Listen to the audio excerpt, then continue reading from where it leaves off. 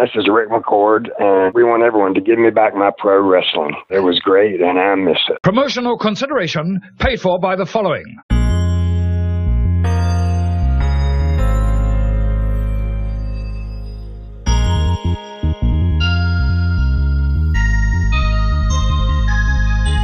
Hey, this is Jimmy from the Live and in Color with Wolfie D and Give Me Back My Pro Wrestling podcast. Would you like to also make a podcast? Spotify's got a platform that lets you make one super easily, then distribute it everywhere, and even earn money, all in one place for free. It's called Spotify for Podcasters, and here's how it works. Spotify for Podcasters lets you record and edit podcasts right from your phone or computer, so no matter what your setup is like, you can start creating today. Then you can distribute your podcast to Spotify and everywhere else podcasts are heard. And that's how you're hearing this right now. Video podcasts are also available on Spotify. With Spotify for Podcasters, you can earn money in a variety of ways, including ads and podcast subscriptions. And best of all, it's totally free with no catch. Ever since I discovered Spotify for Podcasters, it's made the job of producing multiple podcasts so much easier. I highly recommend you give it a try. Download the Spotify for Podcasters app or go to www.spotify.com/podcasters to get started today.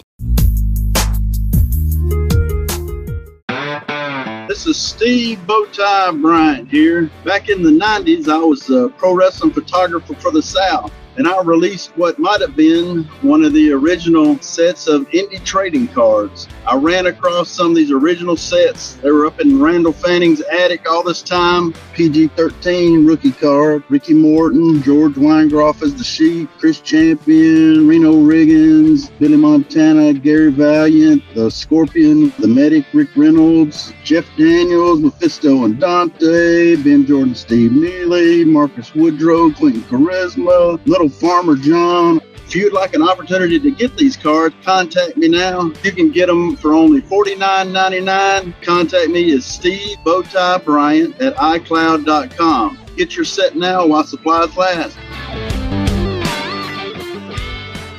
Ladies and gentlemen, welcome to Give Me Back My Pro Wrestling.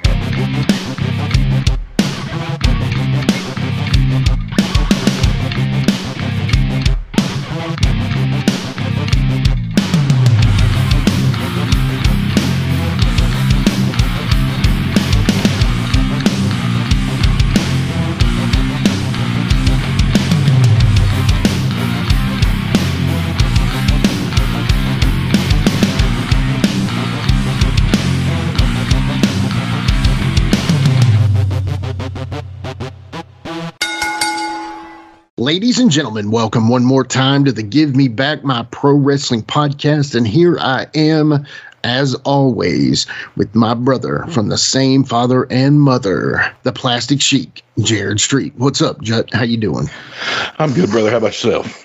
I am good, man. Just, doing this thing as I always am, podcast. But everything's good. Just knock them out constantly. You and Wolfie been doing some good ones lately. Yeah, we've had some good interviews. We just did our top 10 oh my god moments. That was kind of fun. And then we interviewed Boris Zukov, the Russian. Nice. Yeah, and then we just interviewed Bob Cook today, and Bob's been a long time underneath guy for the WCW Championship Wrestling from Florida. Mm-hmm. He had a cool run, so good interviews. Very happy with all of them. So I'm excited for those to come out, but I'm most excited about this one today, man. We got Ric McCord, man. I'm stoked. Yeah, man, it should be a great one. I'm real excited. That picture you sent me the other day with Steamboat, Piper, Flair, and him all in kind of one, like hanging back watching the matches go on or something like that, man. That was that's a trip. Oh, Jay Youngblood was on it too. Sorry. Yeah, it kind of lets you know where he's coming from, where he's worked. I mean, it's a cool photo, and it's like, who are all these guys in this photo? And then you kind of figure it out, and there's some legendary dudes in there, and then Rick standing right there with them. So it kind of lets you know where he was and where he's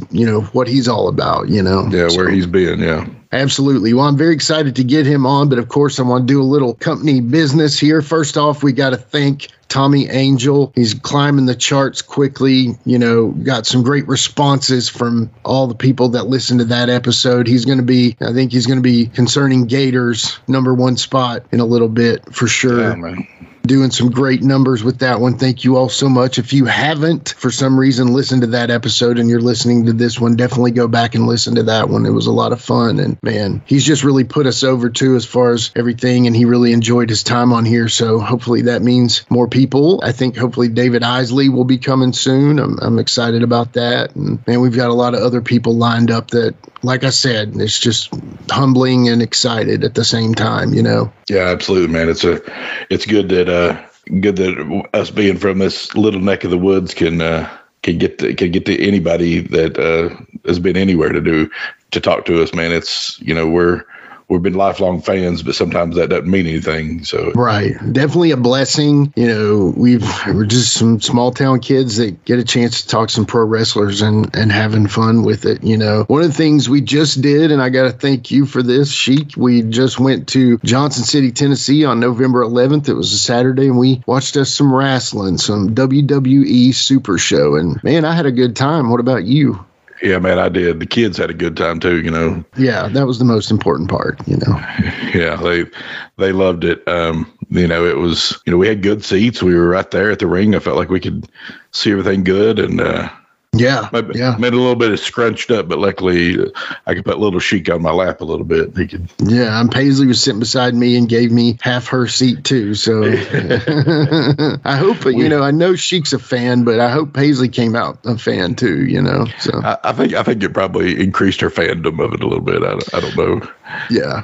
She's all time playing with little Sheik when he wants her to play. He's like, come on, play wrestlers with me. So she gets forced into it sometimes. So yeah, so I'm sure she's doing good at that. But yeah, they seem to have had fun, and it was cool seeing it through their eyes. You know what I mean? And I don't think little Sheik. I mean, I bet his cheeks were hurting after that because he didn't stop smiling the whole time. So yeah. There was a time when Becky Lynch came out, and it was, I said, "Hey Pax, let's go over there and see her." And I tried to, and he was like, "No!" He was so shy. Yeah. That was like our one opportunity to get any closer like that. But we might have to get him those seats next time where he doesn't have to work for it. He'll just have to. Yeah, those Superstar Experiences people were sitting right beside us, so that kind of tells everybody what kind of seats we had. But 3 rows back and 4 seats over from the entryway, so it was very cool, man. Yeah. Had a lot of fun. I enjoyed it though. I had a good time with you and the kids, and yeah, absolutely. We'll have to try to do it again sometime. Yeah, man. Well, I told everybody I'd like to see some old wrestling, but unfortunately we don't have that anymore, so we have to watch what's given to us. So it was definitely a lot of fun, and I think they had a great experience. And I tell you, man, I remember some about the wrestling, but I didn't remember how intimate the Freedom Hall was. You know what I mean? So yeah. To me, it's like we really got the chance to. I don't think there's a bad seat in that house, So yeah, no, I think you could have seen it pretty good from anywhere in there. It could be maybe some side angles you couldn't see it as good from, but right. Most of the angles I think you can see it pretty good from. So yeah, and we saw people like Cody Rhodes, The Miz, LA Knight, Becky Lynch, of course, Seth Rollins, Drew McIntyre. Kevin Owens, Sami Zayn, both Usos. Yeah, it was. I mean, again, I don't follow it that closely, but it was just a lot of fun just to see that. And again, I was asking Paxton, I was like, who are we yelling for in this match? And we saw the longest reigning Intercontinental Champion now. So. Yeah, and we got to see Little Nate. I popped about that. We were probably more popped about that than anything. Exactly. Yeah. Gunther's chops sounded like they hurt, though. Yeah, there was no way you couldn't hear that in I bet they heard that in Kingsport, Yeah. So, yeah. But anyway, that was a lot of fun. I appreciate you, bringing me there and watching that. That was a lot of fun. It was a very fun experience. Got to spend some time and watch some wrestling, Yeah, so we're glad you could make it, because it was yeah. You never know. It was like kind of had a couple weeks notice to you, but you never can tell sometimes. Spur of the moment, but hey, it was worth it. Absolutely. But yeah, man, I guess with all that being said there, I think we should go ahead and get our guest on the show. What do you think? Yeah, man. Let's get him on here. All right. We'll be right back with Ric McCord after these messages. Hey guys, this is Wolfie D from PG-13. Check out my podcast, Live and in Color with Wolfie D, every Monday at noon. We're talking Memphis. We're talking ECW, WCW, WWF, everywhere that I've been. We even have some great guests, some Hall of Famers on the show with us. Every Monday, Live and in Color with Wolfie D. Join me, Gene Jackson, for the Jackson Interaction Podcast, where I'll be doing one-on-one interviews with people from the world of professional wrestling, as well as stand-up comedy. You can get them anywhere podcasts are available in both video and audio form, but you can find them all at GeneJacksonPod.com. All right, we are back with our very special guest today. And honestly, Jared, once again, we're getting some great guests, man. And I want to go ahead and introduce him right now. He is the legendary Ric McCord. Ric, thank you so much for coming on the show. Thank you for the invitation. I'm enjoying it. Awesome. Great to have you, man. Yeah, we'll have some fun. I tell you, all we like to do is just tell good stories and talk about your days in the wrestling business. So this will be a lot of fun. Awesome. Yeah, one thing, we always start a show with is the Plastic Sheik. We always start with his favorite question. Sheik, take it away. All right, Ric. So what this question is designed to do is it's just going to tell the people who, like, your influences in wrestling, who your favorites were, anything like that, or just somebody you just all around liked. But like, if you had a top 4 or top 5 favorite people in the wrestling business, a Mount Rushmore, so to say, of wrestling, who would that be? Well, for one, main one would be Randy Savage. I learned so much from him and from Lanny, his brother. Yeah. It was I was part of the beginning of ICW, and also was voted Rookie of the Year. So that was a great honor that I appreciated. Awesome. And then, of course, just there's a bunch of them. Wahoo McDaniel, I got to tag with him one time, and that was a major honor. Yeah, that's awesome. My dream was to wrestle for Mid-Atlantic, but I went to several places, other territories, and gained all the experience that I could, so I would look much better in front of the home crowd. So that's what I did. There you go. And then with Mid-Atlantic, I got to wrestle in the home Civic Center in the Greensboro Coliseum, where I always like to go. And so then I've made major friends from just that era alone. Actually, after I retired, I got into the transportation business, and I now have a limo service here in Roanoke. Oh, and awesome. I got to surprise Ricky Steamboat. I saw his name come up on the schedule for a trip to the airport. And so he comes walking out from the lobby and sees me standing there by the car, and he was shocked. It was quite good, but I always had the most respect for him. He's one of the nicest people that's in the whole business, I would say. Yeah. And and it's been different ones like that. I spent a lot of time in Central States, and Bob Geigel was a great promoter to work for. So I had the opportunity to meet and work with and even tag with some of the best in the business. It was a great ride. Wow. Great list, man. It's Ricky Steamboat. Yeah. Ricky Steamboat is somebody that I think people remember him when they talk about Randy Savage in the match at WrestleMania 3, or they remember him with the Flair matches he had. But man, he was a worker and a half, man. I mean, that's yes. So I tried to do his arm drag, but he had a protected. It was a little bit hard to do. Hey, we don't blame you for not being able to do that one. It's okay. That's incredible. Yeah. You know, there's a famous photo of you, and it's got Steamboat, Youngblood. I think it's Barry Horowitz, Roddy Piper, and Ric Flair in the photo. And that's like the Mount Rushmore right there, you know? So that's a pretty crazy picture. Do you remember taking that photo? I guess it was taken of you, I would assume. Yeah. I do. I think it's the one that I've seen come up several times. It was at a high school gym. Yeah. And we were standing along the wall, just watching the matches and waiting for our turn to come up. Yeah. Yeah. I think that's the picture. I've seen it several times. Yeah, it's a great photo. And was it Barry Horowitz or Brad Armstrong? I can never tell. I'm always Barry Horowitz. Yeah, that's what I thought. Yeah, that's it. Yeah. Anyway, incredible picture. And it's just like, you know, and one thing, Rick, is funny is I didn't realize Piper was as tall as he was, because, you know, you had all the guys that are pretty much the same height, you know, and Rick sitting down. But, you know, it was funny because Piper just looked crazily tall there. It was like, wow, you know, but I mean, Barry Horowitz was pretty tall guy too, I thought. So anyway, he was just a little bit taller than me. Gotcha. Okay. Yeah. Well, anyway, it's just crazy to think that you've got all that encompassed in one photo and you're standing right there with him. So thank you for being our guest today on the show. This is awesome. Very honored. Thank you for the invitation. Yes, sir. Appreciate it. Well, Rick, we talked about other guys now, but I want to talk about Ric McCord now. So, Rick, my very first question of every show is let's talk about your younger days. Where'd you go to high school? Where were you born? What sports did you play? Okay. Well, I was born in Salem, Virginia, and after all the wrestling and everything, that's where I settled back at. Yeah. I actually live in the house I grew up in. Wow. So I toured the country and then come back home.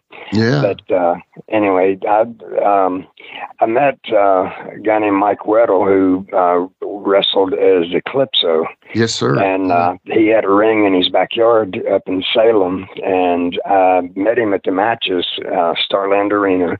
That was where the first match I ever went to was. And so he had built this ring with railroad ties planted in the ground. Oh. So it was a solid, stiff ring. Yes, sir. And you know, and we every Saturday we started doing matches. You know, through the week we'd watch and work on moves, and then we'd have matches, and then we started running some spot shows with somebody that had a portable ring. Yeah. And after doing that a little while, I said, I want to do this for real. Yeah. And I went to Jay Youngblood told me, because I used to talk to him at the matches long before I ever worked for Crockett, and he told me Tennessee was the best place to get your break. And so that's what I did. I went out there and I did the tryout match on TV, and they told me to come back. Yeah. So that's when it started. That was in '78. Wow. So that was, I don't want to make you sound, but that was actually the year I was born, Rick. That's wild. Yeah. so no disrespect, please. None at all. So did you train with Mike? Was Mike ahead of you in the business, or did y'all learn together, or how did that work? We go to the matches on Saturday night, and then Sunday we'd come back and we would get out in the ring and we would have our own matches. Okay. And we actually even started drawing a crowd on a Sunday. Yeah. You know, so I just said I want to do it for real and try to make a living at it. And he was a little behind. I mean, he never really toured. He went some places because we didn't keep in tight contact. But sure. But he never really actually got into the business of that's all he did. You know, I went to where I was doing 7 days a week and all over the place. You were, and I can't wait to talk about all of it. But to go back to Clip a little bit here, Clip actually trained my mentor and trainer and the guy that got me in the business, Kenny Steele, and Kenny Pack. And Kenny just passed away a couple years back, unfortunately. Yeah. But anyway, I know that Clip and him had kind of fallen out and then got back together and fallen out. And then there, it's kind of like, I think they had a deep kinship for one another, but I feel like also, it's like like a rebellious child. You know what I mean? Right. Yeah.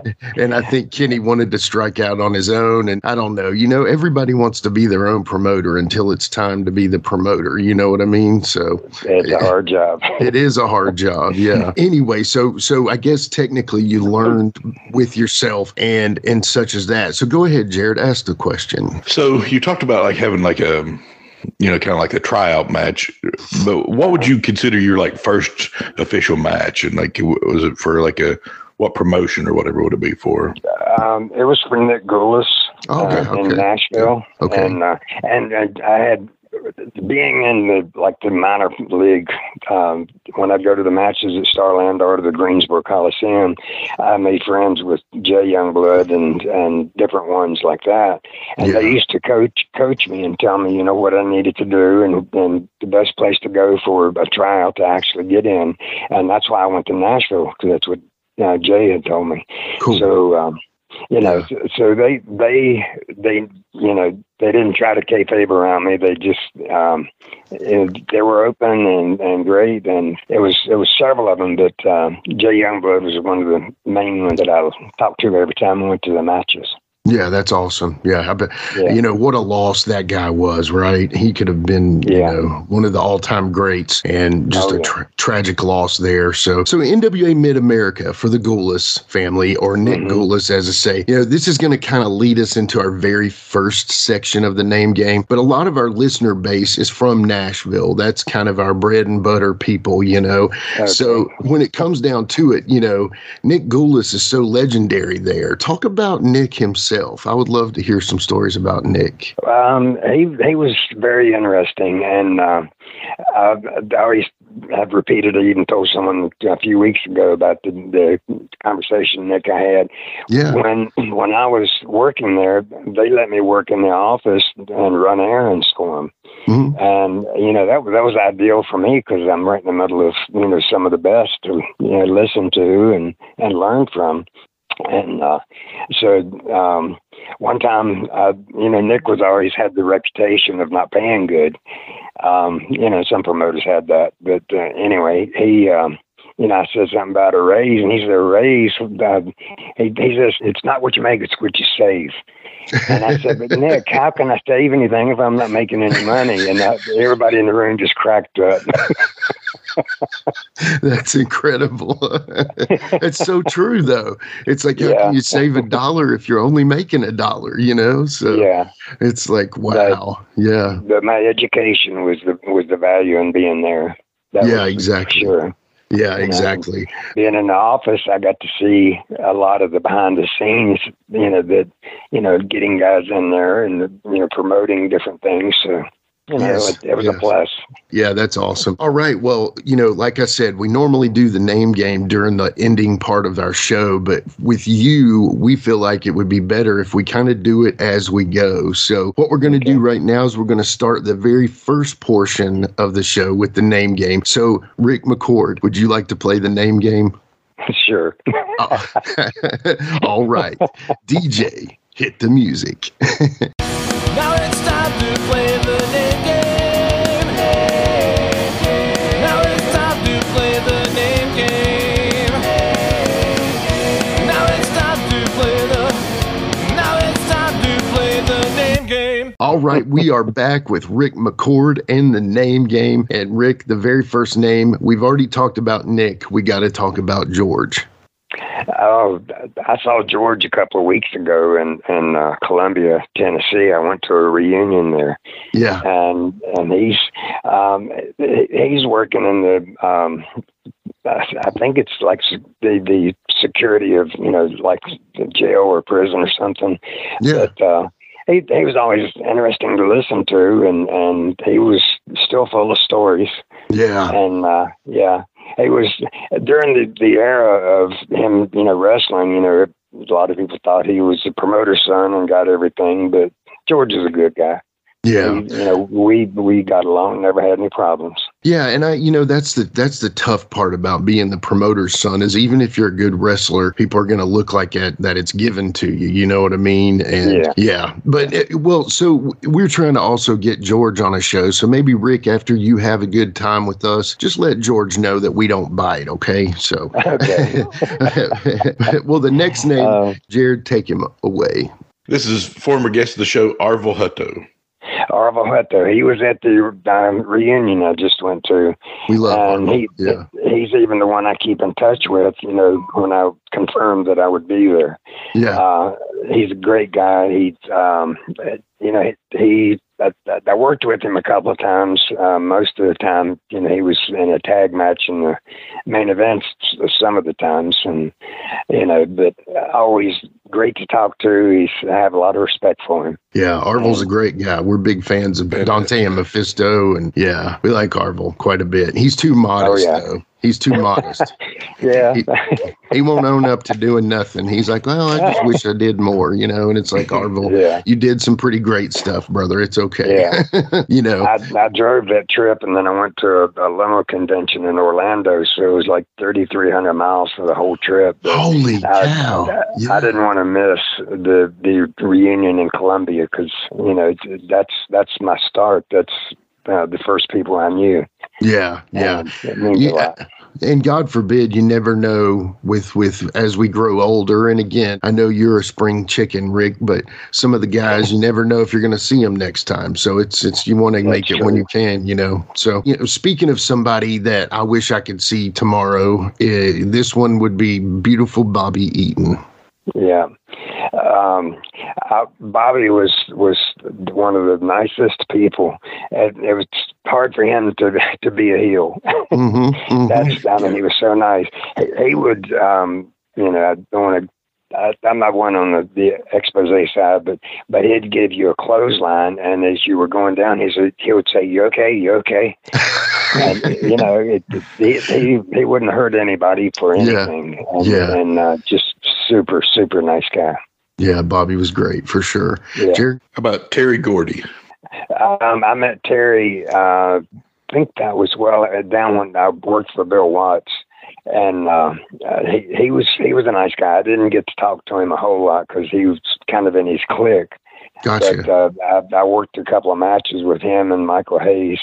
Gotcha. Okay. So that was cool. Yeah. So I was doing my research on you and I was looking up your match history, and it actually showed this big match that you worked in for the Goulises, and it was all these great names in it, and Terry popped up. So maybe we skipped ahead too much there, but I'm not sure if he was actually in that match or not. So I apologize if we got him too quickly there, but the next one is the Nightmare Danny Davis.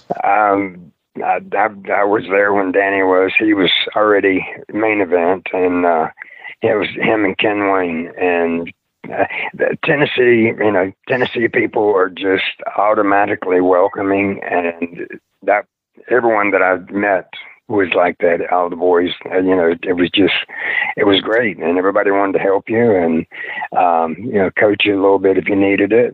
So it was a great way that I started in the business, and I wasn't under the pressure of a gigantic promotion that my inexperience would have come out. But I'm glad I got to start in Tennessee, and it was the best place.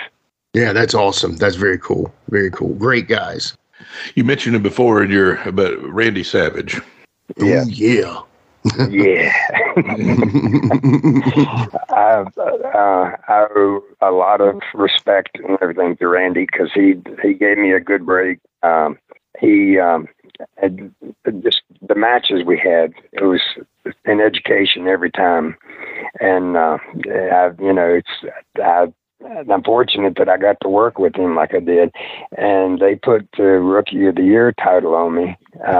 So that helped me get a lot of the main event matches with Randy out in the spot shows. That's awesome. Yeah. So, and he was great to work with.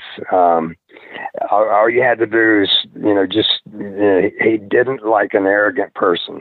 Yeah. And he would put them in their place when he had to, and he could do it. Yeah, no kidding. Yeah. So I got a follow up for you. I always like to ask everybody that kind of knew Randy, like, was he always in that character, like always in his like macho man character? He was. He wasn't as loud vocal. You know, he had a softer voice that, you know, when he'd talk to you, but he would come into character just in a split of a second. Yeah. Oh, yeah. Yeah. What a tense gentleman, but also he cared a lot about the business, I think. And that was one thing definitely. Yeah. So and he didn't like a cocky worker. He liked somebody that appreciated the business and appreciated, the boys working with them and everything. Yeah. And if you were arrogant, he would put you in your place. Yeah. Well, and he could do it. I believe it. I believe every bit of it. Now, I believe you kind of wind up leaving Mid-America, and you work with these two gentlemen, and these two gentlemen actually became quite famous a few years later after this for partially an expose on the business and also a slap to a John Stossel, but Dr. D and Eddie Mansfield. I think you worked in a tag match with them, and I'm not sure about the promotion, but do you remember working with them? Yeah, I do. It was either right at the end of working for Nick Goulas or after I left ICW.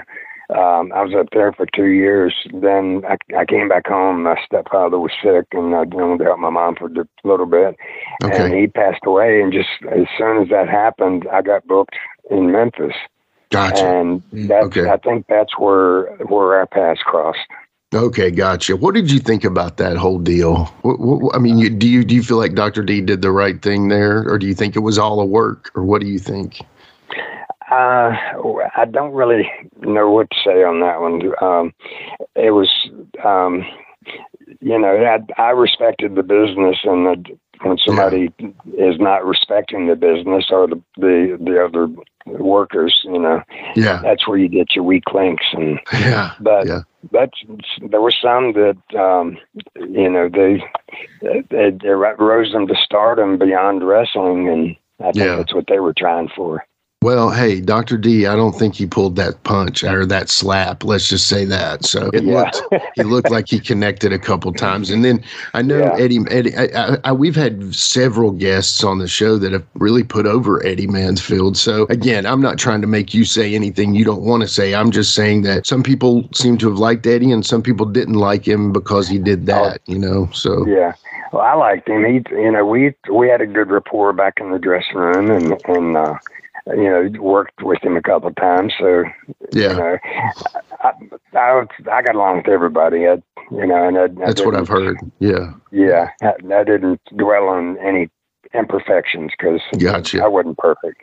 Understand. Hey, that's a very realistic way to look at it. So, and I know that one thing, and I'll always say this, was Dr. D was the original Stone Cold too. So that's my opinion. Okay. He seemed like he had the Stone Cold Steve Austin character before Steve Austin did. But but anyway, let's talk more about Ric McCord. How about that? So, when you go to ICW, now ICW for the Poffos, to me, that's one of my favorite after, learning more about the business. That's one of my favorite promotions to watch. And one of the two reasons, obviously for Randy Savage and the Poffos, but there are two other guys that I really enjoyed in ICW, and we'll talk about them in just a second. But leaving NWA Mid-America and going to ICW for the Poffos, was Randy your connection on that, or Lanny? I'm trying to remember.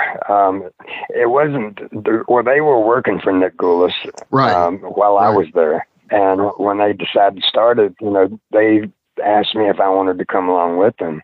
Okay. And, new in the business, I was a little bit scared to, if you became somebody that would jump ship, it would be a reputation to have. And sure. But, none of that happened that way. It was time for me to go and grow some more.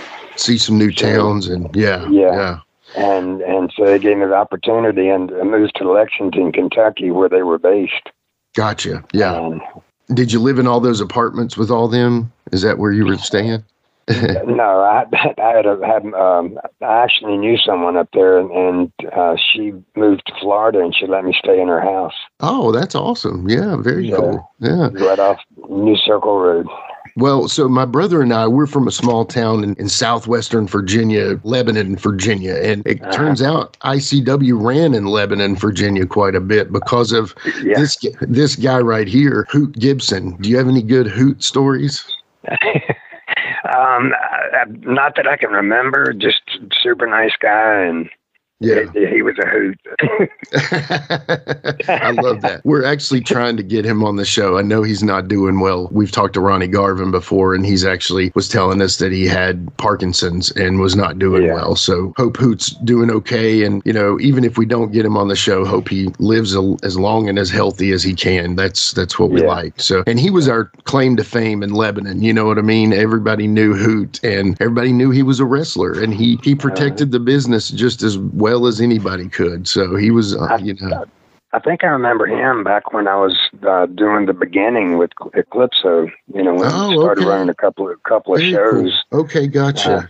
So I remember way back. Yeah, that's awesome. That's very cool. That's very cool. How about Doug Vines? Doug Vines, great worker. He was my opponent for Rookie of the Year, ICW Rookie of the Year. And when it got down to the voting, then I beat him for it, and that set it up for us. We had a running feud the whole year. Yeah. Nice. And great worker. Great. Yeah. I mean, he could get some heat, and he made me look good too. Yeah. So, yeah.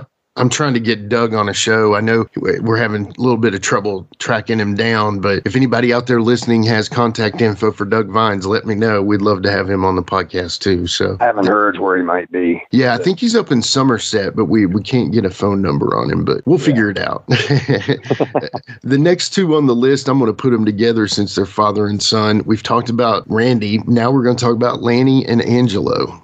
Mm-hmm. Most of my beginning matches in ICW was with Angelo. Okay. And it was kind of a routine match, so you knew what was kind of what to expect out of it, and it was an education every time.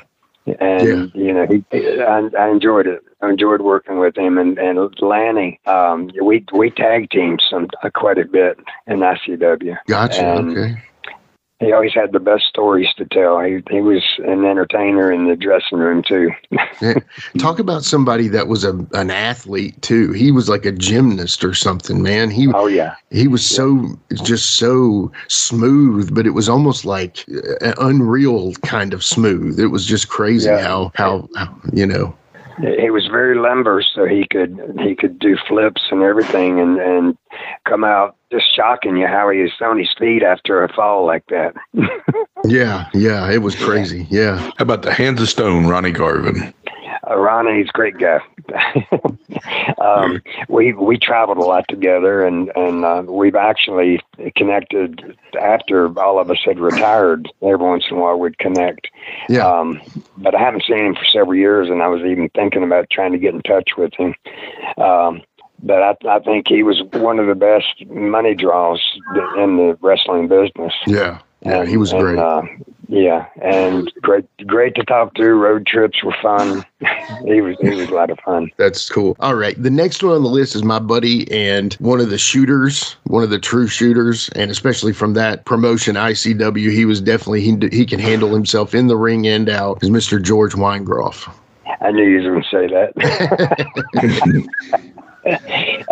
George, we traveled a lot together. The times you got to spend on the road, you got to really know him. And he's just a great guy. And he would watch the matches through his little monocle that he had. Mm-hmm. And he would coach you. He would tell you, what looked good and what looked bad and all that. Yeah. But just, just a natural of the business. Oh, yeah. Let me play you something really quick. So we had George on the podcast. Wolfie D and I from PG-13, we have a podcast called Live and in Color. All the listeners already know this, but I'm going to play you this recording. After we had George Weingroff on the show, this is what he called me and said here. Hi, Jimmy. George Weingroff. I see Wolfie had left me a message about doing a show on Tuesday, and that'd be fine with me. I was wondering if I talked to Ronnie Garvin, and he'd be willing to come on there with me. So I want to know if that would work for you. You guys would like that. All right. Let me know. So that's George Weingroff, and he offered up Ronnie Garvin. So he asked, would it be okay for him to have Ronnie Garvin on with us? And I couldn't answer him yes quick enough, you know? So, right. Yeah, George was great, and George is a friend. And I tell you what, man, he was one of those guys that I couldn't believe that he went and wrestled Pancrase, the more shoot style wrestling in Japan at 41 too, you know? Mm-hmm. So. Pretty crazy stuff, if in my book, you know. So yeah, I learned a lot from him. He would watch all the matches, and he'd critique you, and always in a good way, and yeah, great guy. Yeah, great guy. Well, okay, so you kind of end up wrapping up with the Paphos, and you go to this promotion with what would be your home essentially for the next year. You end up in CWA in Memphis. So I guess we kind of know how you got from the Goulises to the Paphos. How did you make it from the Paphos to Memphis? Well, when I came back home, then when I started making some phone calls, and I don't remember exactly who I talked to, but like when I got into Mid-Atlantic, I talked to Jay Youngblood, and he talked to Dory, and he introduced us. Oh, okay. But out there, they had already seen my work from Nick Goulis and from Paphos, some of the shows that they did.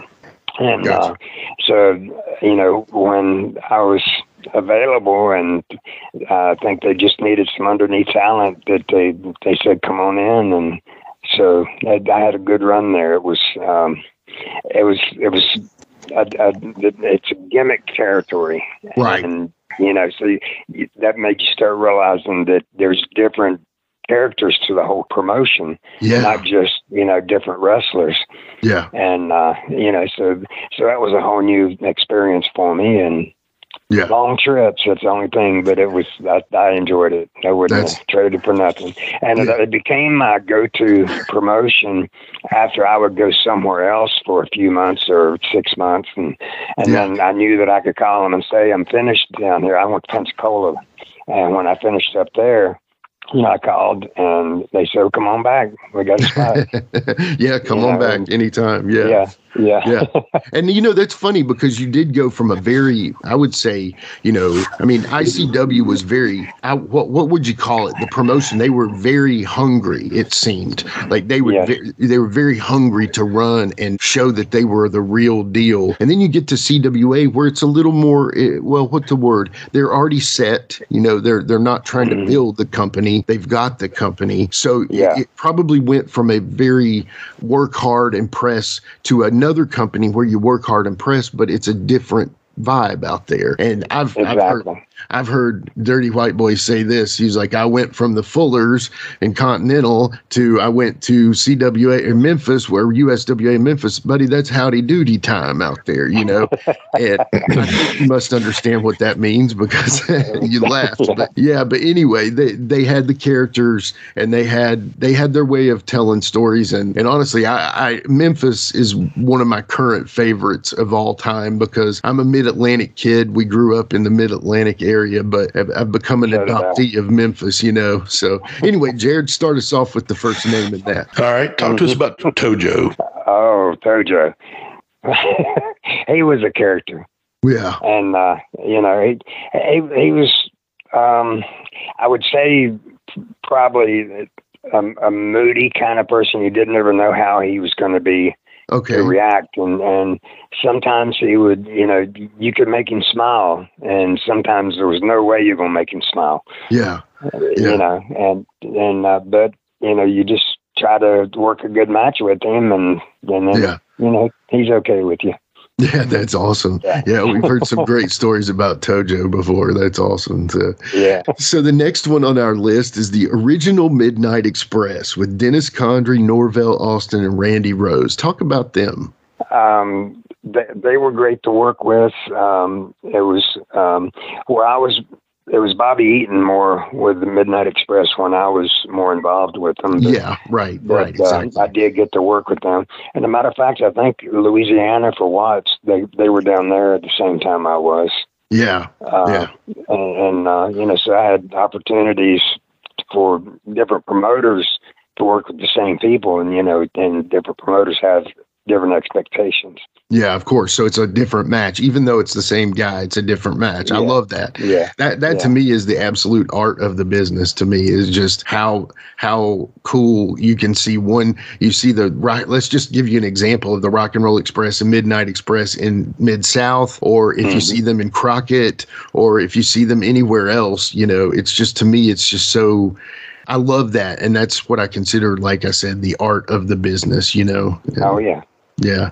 All right. This guy's got a reputation for hard hitting. Gypsy Joe. Oh, you're right.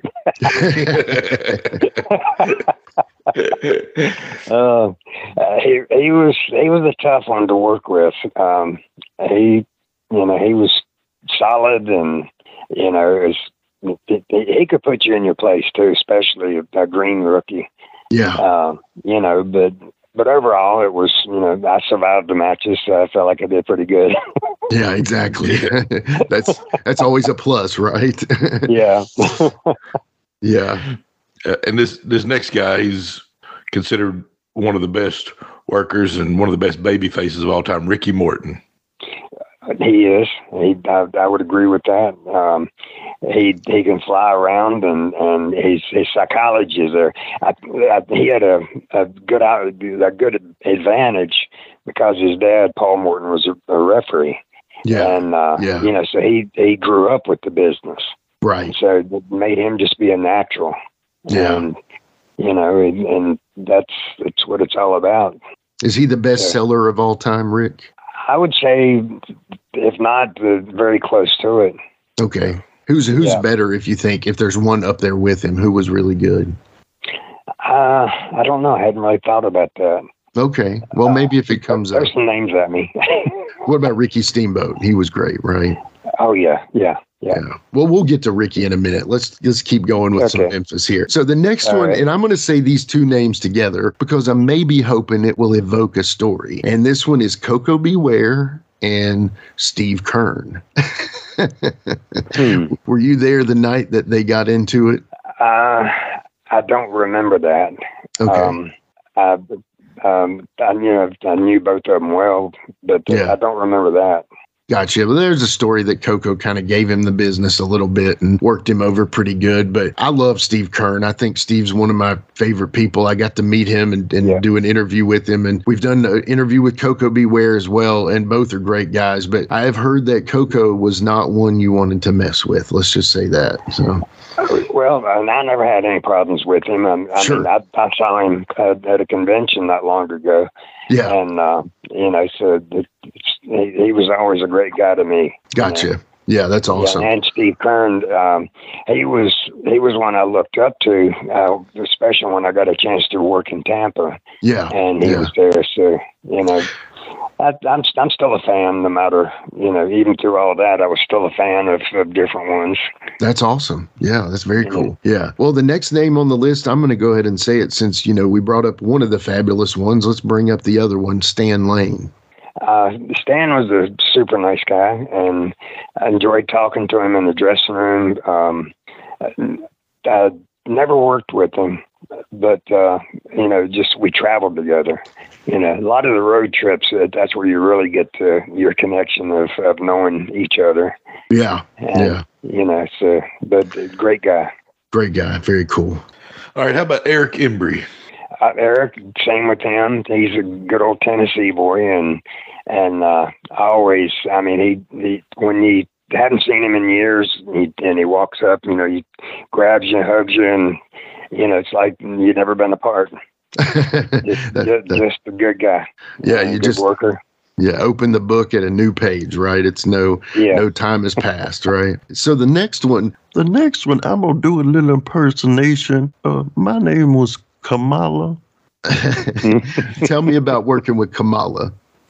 I had his debut match in Memphis at the Mid-South Coliseum. Yes, and he was light as a feather. I mean, he looked like he was knocking the what out of you, and but he was a great guy. And it was an honor to have his debut match.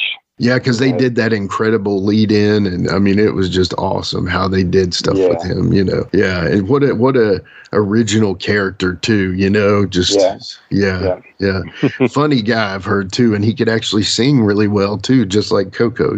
So I didn't hear him sing, but he was a comic. Well, if you ever go on YouTube, just look up him singing. You'll hear it if you ever need to. Well, so 1982, you kind of end up wrapping up the first time with Memphis, and you actually work one show for Mid-South, and then that leads you directly back home, basically, for you to the Mid-Atlantic for the Crockett's. So to me, you go down to Mid-South. Was that literally just a one-time thing, no promises for anything more, and then you got Mid-Atlantic? Do you remember how that happened? Well, when I went to Mid-South, one of the times I went there twice. I'm trying to remember exactly.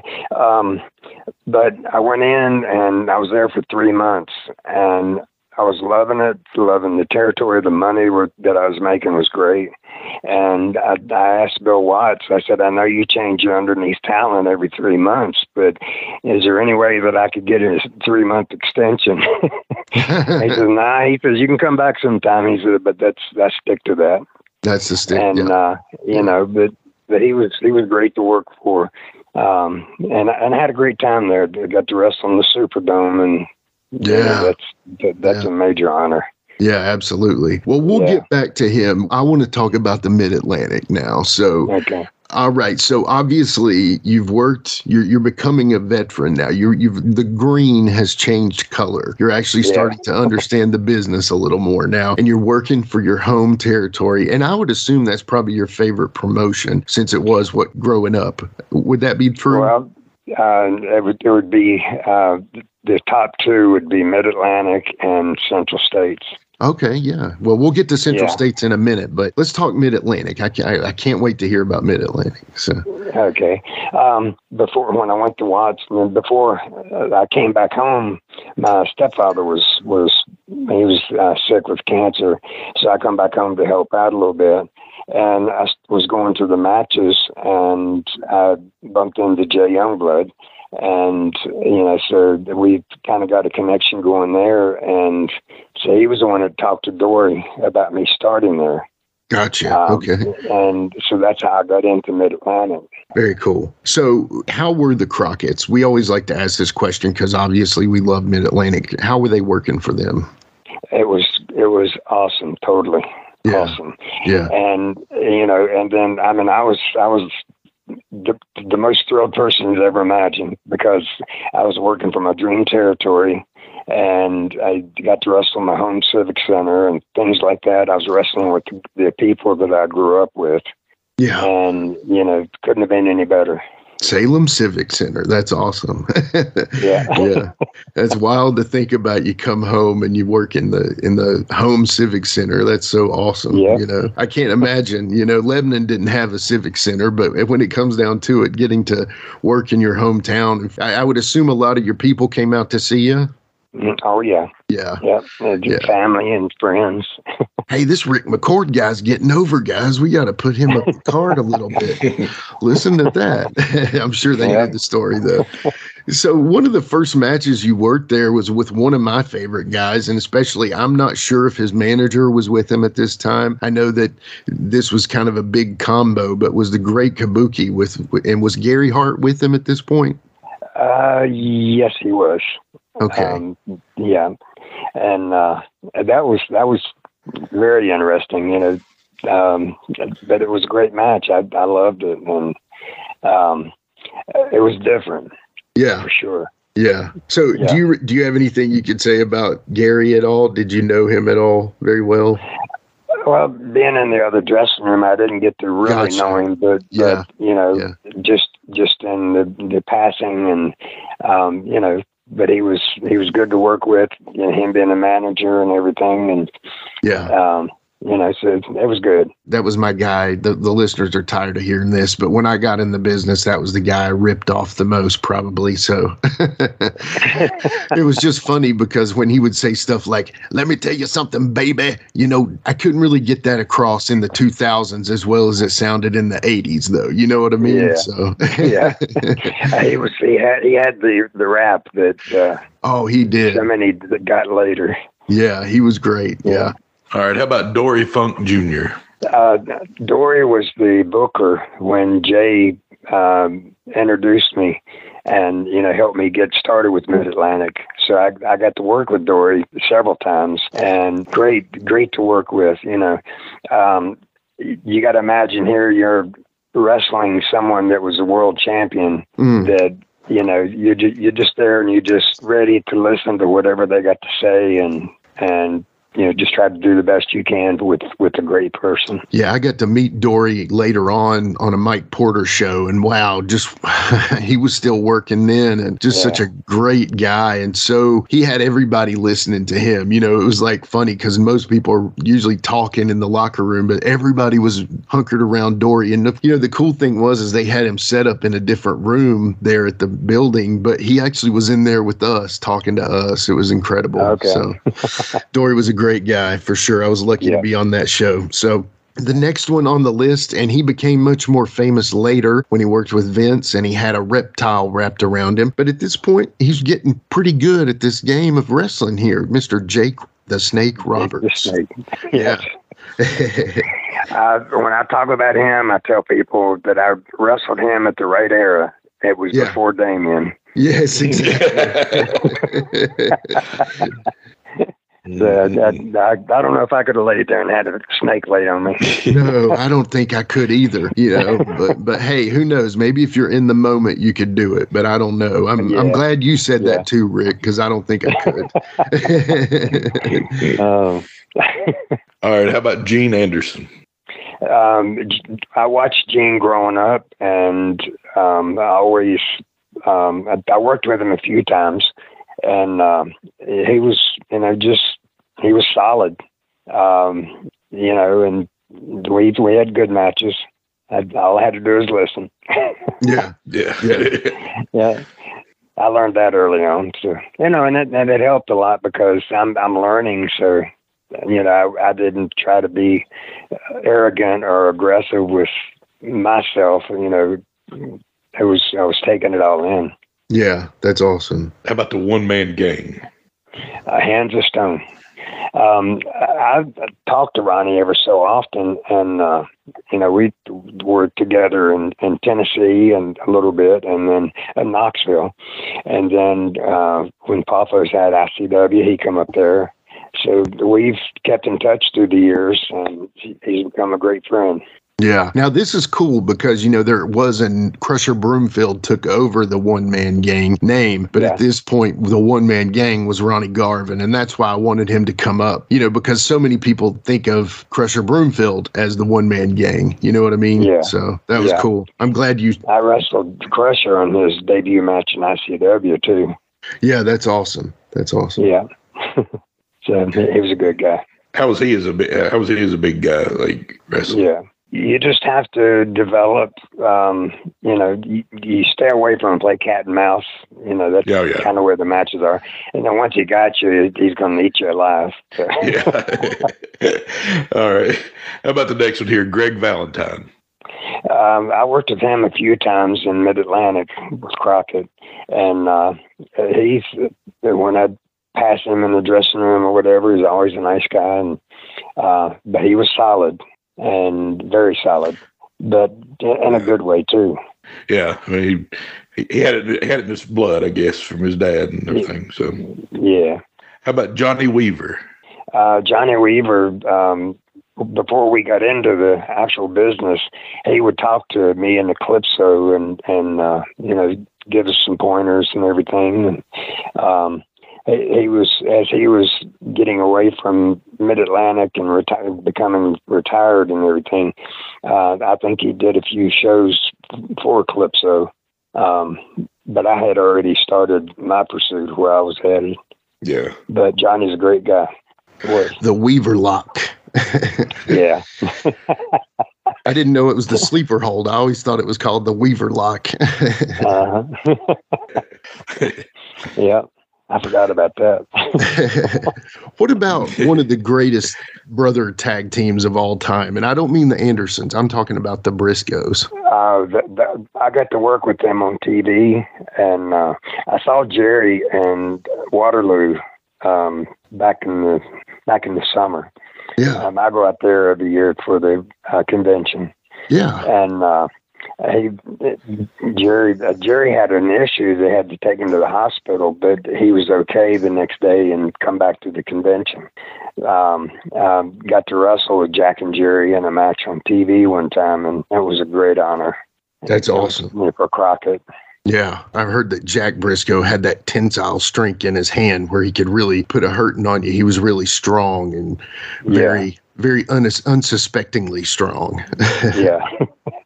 Yeah. I never had to feel that, but you could just tell. And yeah, well, that's good. Definitely a shooter. Yeah, definitely a shooter. Yeah. Yeah, I think I've heard people say that, if he needed you somewhere and you weren't there, he could move you there and make it look natural. Let's just say that. Right. But apparently you're at this point now, you're not needing that, thankfully. Yeah. That's good. Yeah. Well, the next is another great tag team, and you brought them up, and we can just go quickly with this one if you want, but we can talk as much as you like. But I personally think if this tag team could have stayed together, had it not been for other circumstances, they would be probably considered one of the greatest tag teams of all time, and that's Ricky Steamboat and Jay Youngblood. Yeah, I would agree with that. And see, Jay was the one that I had become friends with, down by the dressing room door. Even though I'd been in the business elsewhere, I didn't go backstage. Yeah. And so Jay was instrumental in getting me connected to Dory. And Dory was booking then. So that's how I got into Mid-Atlantic. And they were just an awesome team. I mean, I wish I could have moved as high and as fast as Ricky did. Yeah. Had one of the best arm drags of anybody. And a drop kick. And it's funny. It's just so funny. I almost think the one person that I think was almost comparable to Ricky was Brad Armstrong. What did you think? He would be a close second. Brad was lightweight, so he had that ability, and he still looked good. He didn't look like non-muscled or whatever, and that makes a difference. Oh, it does. It does. Yeah. He looked like $1 million, but Ricky did too. Ricky I've heard that the women loved these two guys. You could just, it was, they did not have any trouble with the ladies. Let's just say that. So, no. All right. How about Dick Slater? I worked with Dick a couple of times. He was always kind of quiet in the dressing room. He was in his clique most of the time. Gotcha. So we didn't get to talk a whole lot. I worked with him a couple of times. That's right. It's the Talk of Middle Tennessee, the channel you love to hate and the channel you hate to love. It's Brian Turner from Brian Turner's VHS Rehab. And if you're looking for matches from Wolfie D to Jerry Lawler to Dusty Rhodes and the team that put a pimp before your eyes and a goatee between your thighs, Booty Call and Athena, go to lostwrestling.com. See, I made it easy for you. Brian Turner's VHS Rehab. Booyah.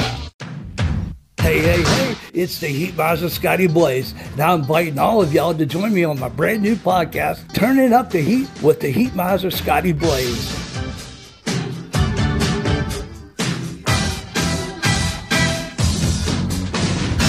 So what are you waiting for? Come on over and join me. I'll be covering all the events of the day, global, national, pop culture, movies, gaming, whatever sounds interesting. But I'll also be playing some awesome skating shuffle music From the 70s, the 80s, the 90s, the 2000s, anything that has a good beat, I'm going to be playing it. You can rest assured. Come on over, tuthradio.com. The podcast is on every major podcast platform.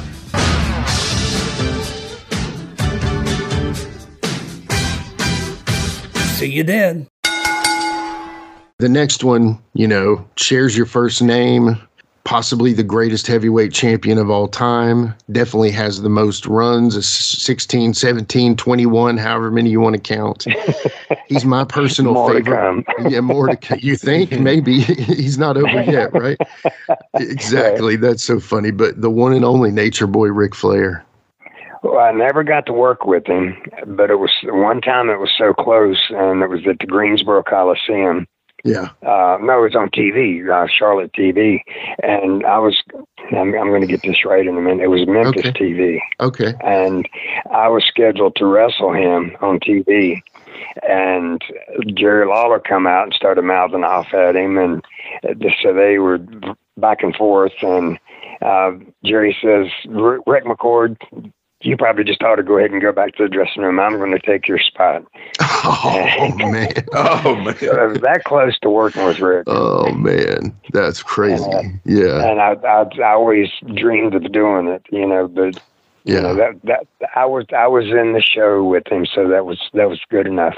Yeah, that was important for sure. Yeah. Yeah. I mean, was he just from your perspective, being the wrestler that you are and were, was he all that? I mean, he was the real deal, right? Absolutely. Yeah. In and out of the ring, he could. His charisma followed him to his car at the end of the night at the Coliseum. Yeah. And then he was still on stage. Yeah. And he was one of those first heels that was actually starting to get fans of him. I know there's been others before that, but he seemed to be one of the first ones, because just for example, we had older cousins growing up that loved Ric Flair. You know what I'm saying? Mm-hmm. It seemed like the teenage guys started to really get into Ric Flair and become fans of him, even though he was doing everything he could be to be a heel, so. Well, he was a great entertainer in every aspect of the business. Yeah. From interviews to just his presence. Yeah. He commanded the presence wherever he walked. Well, let me ask you this then. So a lot of guys, it seems here recently, some of the guys like to take him as a routine guy. They basically say that he wrestles the same match every night. Now, I've heard him tell the story. The reason he does that is because he was younger and loved Ray Stevens, and he went to a Ray Stevens match, and Ray didn't do the flip over the top rope and outside to the ring. And he asked Ray later on, why didn't you do that? And Ray said, well, kid, I don't do the same thing every night. Well, Rick thought to himself and said, well, I'm going to do that, and I'm going to keep my things going. What were your thoughts on the way he wrestled as far as doing a lot of the same spots? Well, me studying the business, I could look at it a little bit different, to understand it. And, there was enough, there was his opponent that made the differences. And he could do the same thing, and everybody's going to scream and holler anyway. Yeah. Just because it's Ric Flair. Yeah. But, I wish I'd had the chance to really work with him, just to know, physically. Yeah. That, because everybody that worked with him loved it. Right. Of course. Yeah. And it's you're out there to put a show on, and you don't want to do. I'd see some guys do the same thing over and over, and you could call their next move. Right. Well, you could call the next part of Rick's moves, right? Possibly because you knew where he was going, but he would still have so much more of the match that had differences. Gotcha. Okay. That's good. I like that. That's the best. That's the best way I've ever heard it said. I definitely appreciate that. Yeah. How about the Assassins? I got to work with them. That was in Carolina, and Jody. I'd see him without the mask, and we talked back in the dressing room, and he was kind of a natural coach. but nice guy too. Yeah. Trying to remember. Was it Tom Renesto as the other assassin? Yeah, I worked for Tom Renesto when he was the booker for Nick Goulas. Okay, gotcha. So you knew him. So I didn't. Yeah, but I'm trying to remember who was the other assassin that came in at that time. Gotcha. Okay. Ray, he was a bodybuilder. Oh, Ray Hernandez. Ray Hernandez. Yeah. That's it. Hercules. Yeah. Hercules. Yeah. Yeah. So, we worked matches. I worked a couple of tags with that. Don Cronodal's brother, Keith Larson. Yeah. He and I were the main tag team in Mid-Atlantic. That's awesome. So we got to work with a lot of the big top heels. Yeah, and they were the real deal too. We got to see Jody wrestle on a spot show in the 80s in Council, Virginia as the assassin, and he was great then. Even though he was a little older, he could still rule the crowd. You know what I mean? So yeah, I would always watch him. He would, when you get the 1, 2, 3 count, he would kind of flip his hand in such a way like done. Yeah, it's done. After a match. Yeah, it's so good. It's so good. Yeah. Yeah. Well, the next name on the list, it can't be not said because this guy he's practically a neighbor of you. And he's also one of the most legendary names, not only for Memphis, but also the Mid-Atlantic. And whether you want to call him handsome or a boogie woogie man, it's Jimmy Valiant. Yeah. Yeah, he's not far from me. It's Shawsville, right? Yeah. Yeah. And a matter of fact, I picked him up and took him out to Nashville for Ric Flair's retirement match. How was that? Well, I didn't get to see the match because Jimmy wanted to go, and I watched just a little bit of the start of it. Yeah. And I knew when it was time for me to hang up the tights. And, Flair has got the mic skills still, but right. I don't think he quite had the physical part. And that's totally understandable. Of course. I couldn't get in the ring and do what I used to do now either. Right. But it was a great show. I got to see Jerry Jarrett before he passed. And, he was a promoter I worked for when I was working when Lawler was there out of Memphis. So, it was a great little convention they had. I would love to hear. Yeah, that's awesome. Very cool. Because Conrad and them, to know that they run that and did that, it was a massive event just based around the idea of Ric Flair in his last match. And we still don't really know if that was truly his last match or not, Everybody says that, including me. So I'm just going to be nosy and obviously omit what you want to. But I would love to hear what a car ride with Jimmy Valiant is like. Oh, well, it was always entertaining, and talk about the business, of course. Yeah, and he snoozed a little bit, but it was a great trip. We just talked about different territories and things we encountered and got to do and all that. Yeah. But great guy. I love him to death. He's one of a kind. Yeah, definitely one of a kind. There's nobody like him, brother. Yeah. How about Roddy Piper? Roddy, when I was working for Crockett, he, sometimes when you was just the underneath talent, the main eventers stuck together, and Gotcha. He would come in and he'd see me, and he'd come over and sit down beside me and start talking to me, and I felt honored. Yeah. And it was great to be able to speak to him personally. And then, that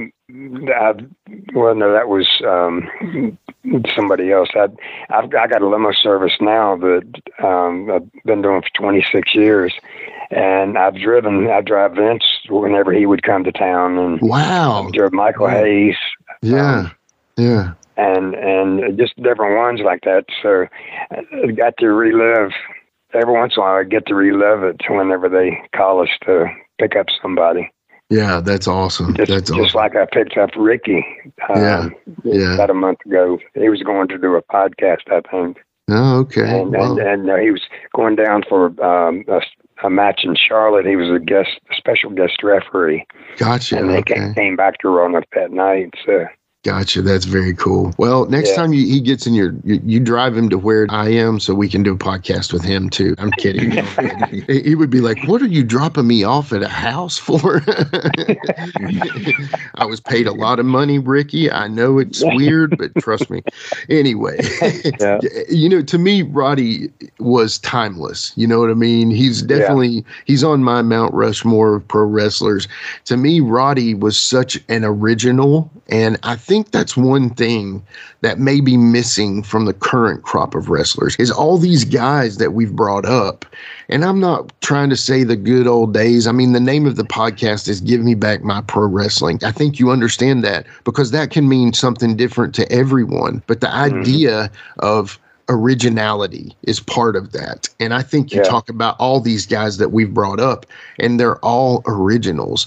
And, that's one thing that I hope someone is able to teach to the current crop is be original, be real, be original. And I think originality is something that Roddy Piper really strive on. I mean, he really was a true original. When he protected Gordon Soley, that was incredible. When he did amateur wrestling with Ric Flair in the ring, that was incredible on Mid-Atlantic. I just think of his run in Mid-Atlantic. And folks, if you haven't watched that, I know you understand he was the bad guy for WWF for decades, but go watch him in Mid-Atlantic and you will not be let down. That was incredible stuff, Yeah.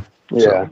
Well, one of the things I was honored about, and even in Central States, he come out for a shot, but he come over and sat down beside me on the bench in the locker room, and just started carrying on a conversation. He was just a genuine person. That's the truth right there, I think. And I had a chance to meet him. It didn't end up happening. I was let down by that, but it's not anybody else's fault but mine. And just a true, original, genuine person. So the next tag team, talking about originals, this tag team, these guys, at this point in time, probably, let's just say were pretty stiff, I would imagine, because they were probably very green at this point. But Animal and Hawk, the Road Warriors. Ooh. They were tough. Yeah. You did what they wanted. You didn't do what your idea was. They put you in place real quick. Yeah. But out of the ring, they were nice. They didn't, we didn't sit around and have any conversations or anything. But sure, it was an experience to get to work with them, and I survived. So that was the main thing. Yeah, you're still here to talk about it, right? Right. Yeah. This guy is truly one of the all-time greats, and unfortunately, just not enough people, current fans, I think, probably really remember him. But Ivan Koloff. Ivan was, I worked with him in the Carolinas, and he was great to work with. And, we'd sit and backstage and chat every now and then. Kirk Harrell, who was, Boris Zukov. Yeah, Boris Zukov. That's it. Yeah. I can't say that he's here in Roanoke. I haven't talked to anybody that's actually heard him say. Yeah, that's where he is. Yeah, that's where he is. Yeah. Okay. He looks a lot different too. He does, man. He lost a lot. His head's still the same size, but I'm just picking on you, Boris. But I just interviewed Boris on the Wolfie D podcast, actually. So I'm getting a good Virginia base right now. I've got 2 shows with 2 Virginia guys. I love it. So okay. Boris did a lot of Ivan's. I think that was his gimmick, like kind of not that he ripped Ivan off, but when he did his thing like this, brother, he talked like he did more Ivan and not, and that's awesome. He did the gimmick well. Yeah, he did. He adapted it very well. Yeah. And but that was some of the guys like Ivan and Johnny Weaver and different ones that I watched growing up. Yeah. That was such an honor to be backstage with them and could walk up to them and carry on a conversation, and not, they didn't, like a fan, they'll sign the autograph and chat a second and then go. Yeah. And, so it was a wonderful experience. That's awesome. Well, you wrap up 83 in Mid-Atlantic time, and then you actually start going out a little more, and you actually wind up in early part of 84 with Southeastern for the Fullers. So obviously you've made your name now. You're known as a good hand. What led you to the Fullers? What led you away from Mid-Atlantic and your home to go to the Fullers? Well, I always wanted to go to Tampa. And then I met a couple of people, and a lot of times that's how it happens, is you meet somebody that you've crossed paths with, and they can speak for you to get you the introduction. Gotcha. And so that's, I think it was in Tennessee at that point, and with Lawler, and so then I went down to Pensacola and had a good little run. And it was like one of the territories that you'd run 3 to 6 months, and if you made main event, you'd stay. If you didn't, you'd gain more experience and go to the next territory. Yeah, and I'm going to bring some names up here, and we're going to just do these kind of quickly here. But obviously, you work guys like Bill Eadie as the superstar there, and you talked about Boris, Kirk, Private Jim Nelson, whatever you want to call. I learned that he took his last name from Art Nelson. I never knew that, but that was cool. Yeah, and then of course, Wayne Ferris, aka the Honky Tonk Man, or Blonde Bomber, or whatever you want to call him. But you worked some great names there that wound up doing some great things, in that territory. Talk about maybe some of your experiences with some of those guys. I know we talked about Boris a little bit, but maybe Bill Eadie or Wayne. I only worked with him a couple of times, but if you're in connecting dressing rooms or a single dressing room, you get a chance to learn and know somebody a little more from just in the ring. And so that's where it happened with some of those. With Bill Eadie, when I go to a reunion, he always comes over and says hi if I don't get to him first. So very respectful guy. I like him. Everybody I've ever met that knows Bill Eadie says he is just a great man. So, Now, okay, so at the very, you kind of wrap up in Southeastern, like you said, you did your 3 or 6 months there, but then you end up coming back to your second home in Memphis. At this time, you've worked, you've worked in Goulas territory, you've worked for ICW for the Pafos, you worked in Memphis. You worked in, like you said, a little bit in Mid-South. You worked in Mid-Atlantic at your home. You worked in Southeastern for the Fullers. Now you come back to Memphis. So it's a little bit of what you would almost call like a full circle a little bit. How were the differences in the territories? What did you notice at that time? And you're like, okay, maybe I can come back to Memphis. I know these guys. Talk a little bit about that. Memphis became the territory that I would go back to in between. Like I went to Arizona and I went to Texas. Texas, I stayed there for about a year. But Memphis was the territory you could come back to and keep working because they would say, come on back, we got a spot. I was already established, so I didn't have to prove myself. And, but then I would be talking, networking or something, and another opportunity would come up. And so then I'd go pursue it. And when that was over, I'd call back, and Bill Dundee was the booker at that time. And I said, hey, Bill, I'm free now. He says, come on in, kid. Wow. So it was pretty good like that. That's awesome. Yeah. All right. Tell us about the Barbarian. Super nice guy. I've seen him on a few reunions, and we get to talk some, and he was great to work with. I've got a picture that I showed somebody just a couple of days ago. He's pressing me overhead, and for a slam. And the look on my face, you can tell it's a long way down. I've heard he just had ridiculous amount of strength too. He was just one of those. I think Kamala called it animal strength. He was just that strong, And to me, I love the Barbarian because Jared and I, we grew up Rock and Roll Express fans, but then obviously we also loved the Road Warriors. And then there were all these tag teams that kind of took off of a little bit of the Road Warriors. You had obviously Bill Eadie, Barry Dorso with Demolition, but with Barbarian, he kind of had that look too. You know, I know he did some stuff with T.J. Khan and other guys, but when he had the Powers of Pain with Warlord, and we'll get to him in a minute, but Barbarian to me just was, even though they did the Road Warrior thing, he still had his own originality about him. You know? He did. Yeah.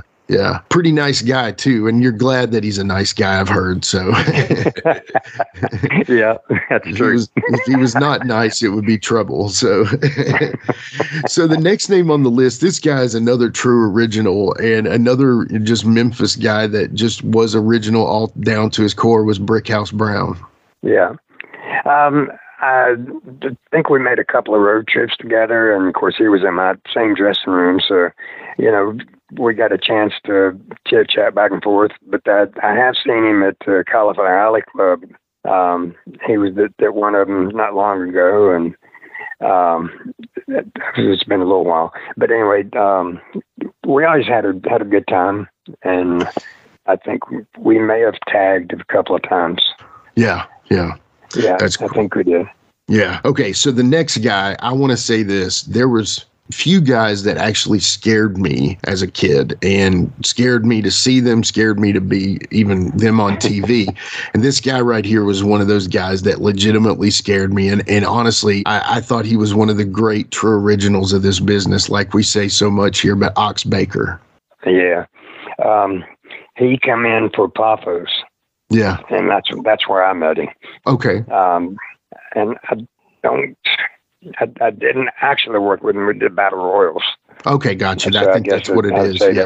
Yeah. That was the main thing. Yeah, that's cool. All right. How about Jim Neidhart? I worked with him in Tennessee. Yeah. He was a big, solid guy. I wouldn't go move him. That's for sure. Yeah. Yeah. It's so funny. We learn so much now as we're older, how many guys were sent to Memphis to get seasoning. It's crazy to think about, but you know, somebody like a Jim Neidhart or a Scott Steiner or all these names that would get sent to Memphis to work, to get their seasoning about them. And to me, I think that tells you a lot about what Memphis offered to the business. You know what I mean? Yeah, absolutely. You know, you learned how to work there instead of being the monster. Right. Once you learn how to work, you can be the monster. But before that, being a monster is probably dangerous, I would assume. So, yeah. Well, the next guy I think is probably arguably one of the greatest minds in the business. He also left us early, unfortunately, had a heart attack and passed away. But we talk about this all the time, but I would love to know what he would be doing today had he lived. And that is Hot Stuff Eddie Gilbert. Well, his dad, Tommy, I worked with him several times. Yeah. And then I was on the cards with Eddie a lot of times. And he was a very nice guy. Everybody liked him. He was a great worker. I didn't ever work a match with him. Yeah. But he was great. I think a lot of these names are coming from those battle royals that you worked with them and stuff. So I would imagine it's like you didn't really get a taste of what they were, because a battle royal doesn't really let you know them as a worker that well. But the next one we got to go. And I think Eddie took a lot from this guy. We've talked about him a little bit, but there's no Memphis without Jerry the King Lawler. Absolutely. That's what Memphis is. Yeah. Next, Elvis and Jerry. I mean, you had Sputnik Monroe, you had Jackie Fargo, but honestly, when it comes down to it, anybody that says Memphis wrestling, they think Jerry the King Lawler, obviously. You know? Yeah. He was definitely over. Yeah. Big time. Yeah. You know, and I got a chance to be in there that you know, they were still growing, and it was, and I was trying to grow. So there were some great times, and I appreciated it, having a spot that I could call when my tour would end, and I could say I'm free. Yeah. And they just say, come on in. That's awesome. Yeah. Yeah. How about Rick Rude? And I had a couple of matches with him, and he was nice to talk to in the dressing room, but I don't know a lot about him, you know. But I thought he was a good worker. Yeah. Yeah. One of the body guys that was a real deal body guy, but also seemed to think, he seemed to look like he didn't let his muscles get in the way of being able to work a little bit. You know what I mean? So I know a lot of the body guys were, they couldn't walk and chew bubble gum, but when it comes down to it, And that's the ones you watch out for. Exactly. Right. Exactly. Well, you do work Memphis, obviously. And then at the very end of 84, you leave Memphis after your run there, and you actually end up down in Mid-South Louisiana with Bill Watts again. So I guess we've heard all these stories, but how was the travel in that territory versus the other territories you had? Very long road trips. Mm-hmm. There was probably the longest of any territory that I worked.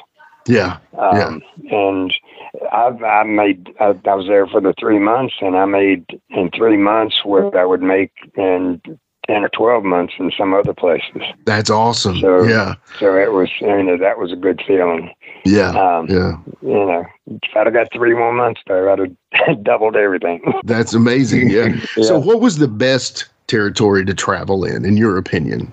Well, Pensacola was always good. They were short trips. You was home every night. Yeah. That was one thing that Fuller's always liked about it. And, but the, I don't know, just all of them had a long trip here and there. Sure. Carolina did, even Florida. But, it's the time you spent on the road was still just, it was so awesome anyway. You didn't think about it. Yeah. Yeah. Just, yeah. I've never dreaded a trip. Right. That's awesome. Yeah. Because the car trips are where you get to know guys too. You know what I mean? And that's kind of the way I like to do this podcast is just think of me and Jared. I'm driving, Jared's in the back seat, you're riding shotgun, and we're just bugging you with a bunch of questions right now. So. Well, I'm enjoying this. Yeah. Good. Well, so the very first name for the Mid-South with Bill Watts name game is Barry Dorso. Yeah.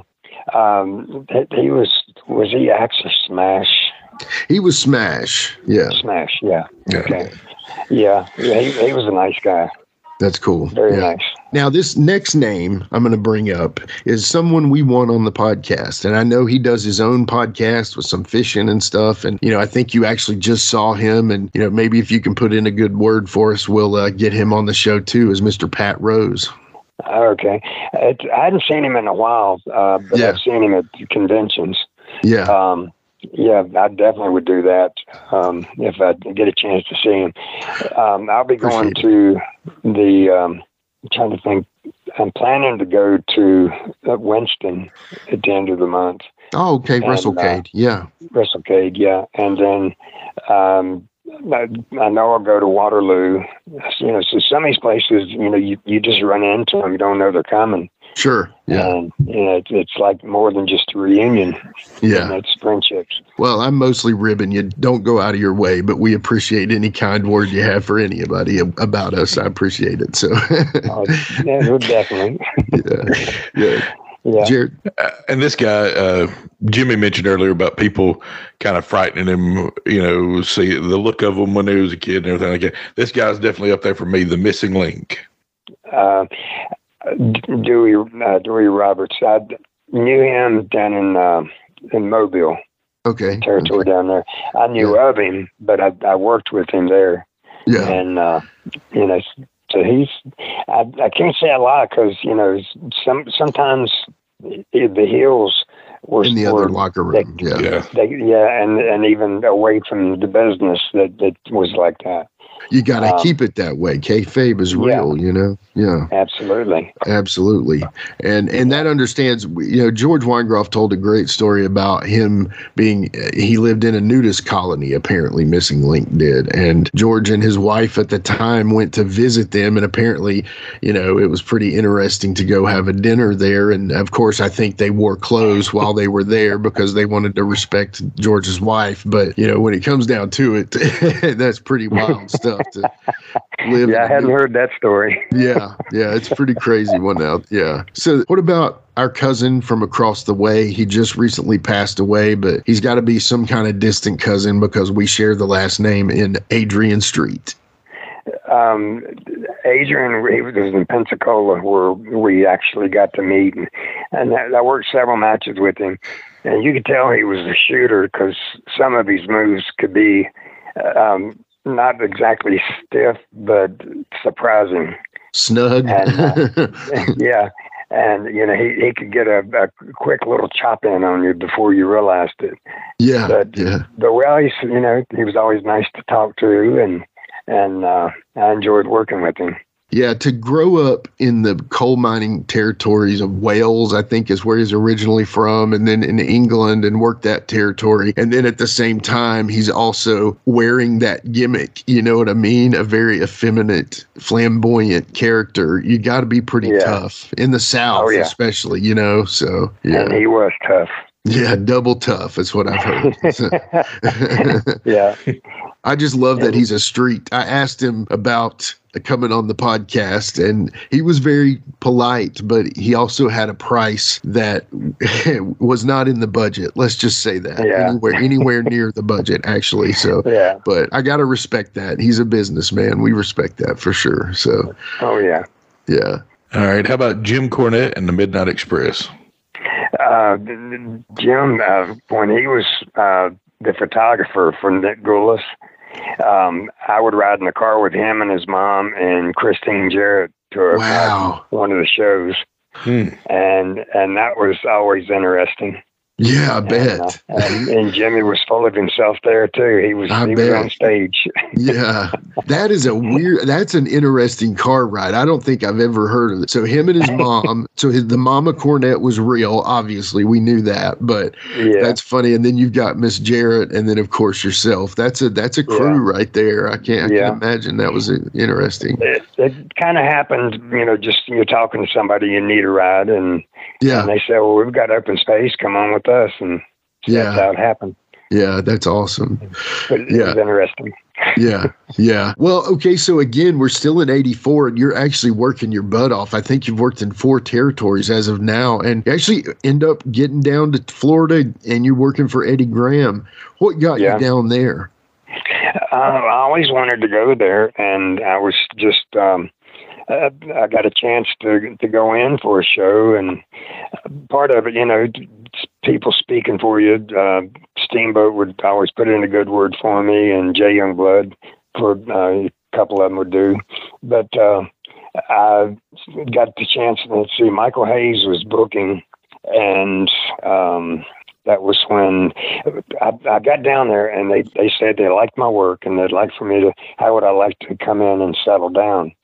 And I thought, oh, wow, this is going to be great.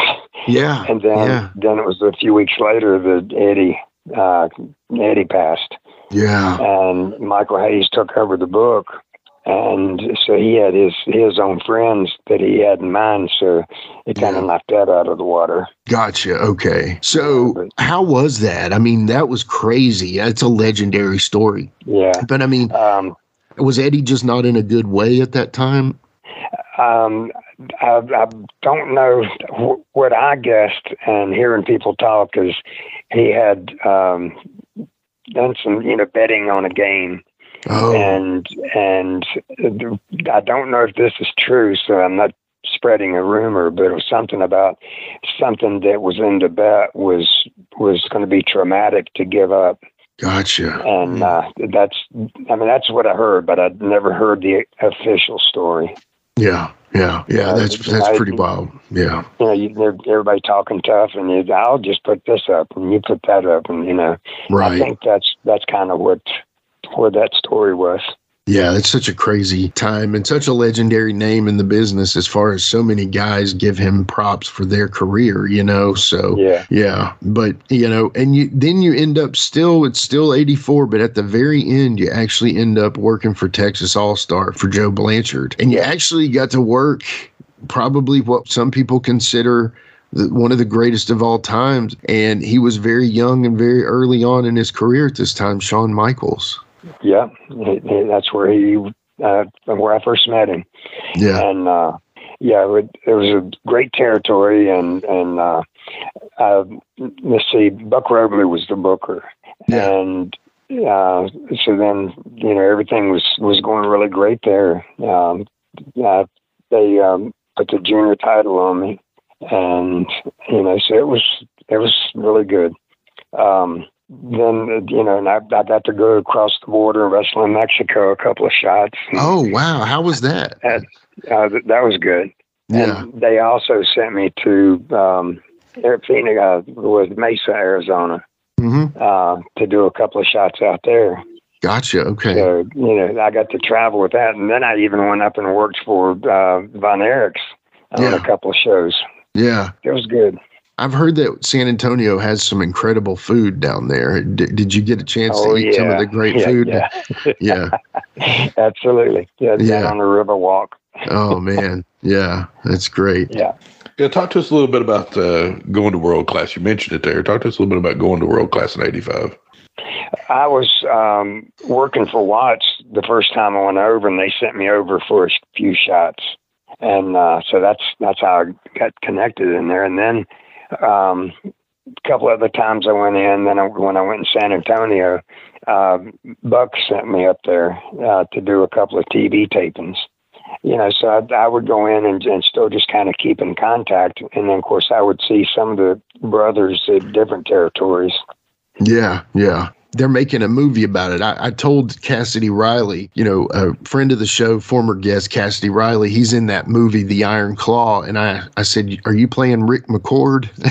Because he's a blonde guy. And I thought maybe he was playing Ric McCord, but he's not playing a named guy. But anyway, we're going to have him on the show to talk about that in the future. But I'm excited to see that movie. I always thought that story of the Von Erichs would be an incredible movie, It's very unique. And it is. To get to work for him, it was just, it makes you smile. Had David passed at that point yet? I can't remember. Not when I was first there. Yeah. What year did he pass? 84.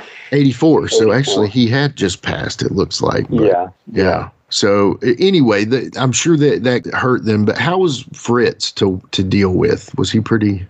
I didn't see him too much, but he was, from what I did, he was a nice guy.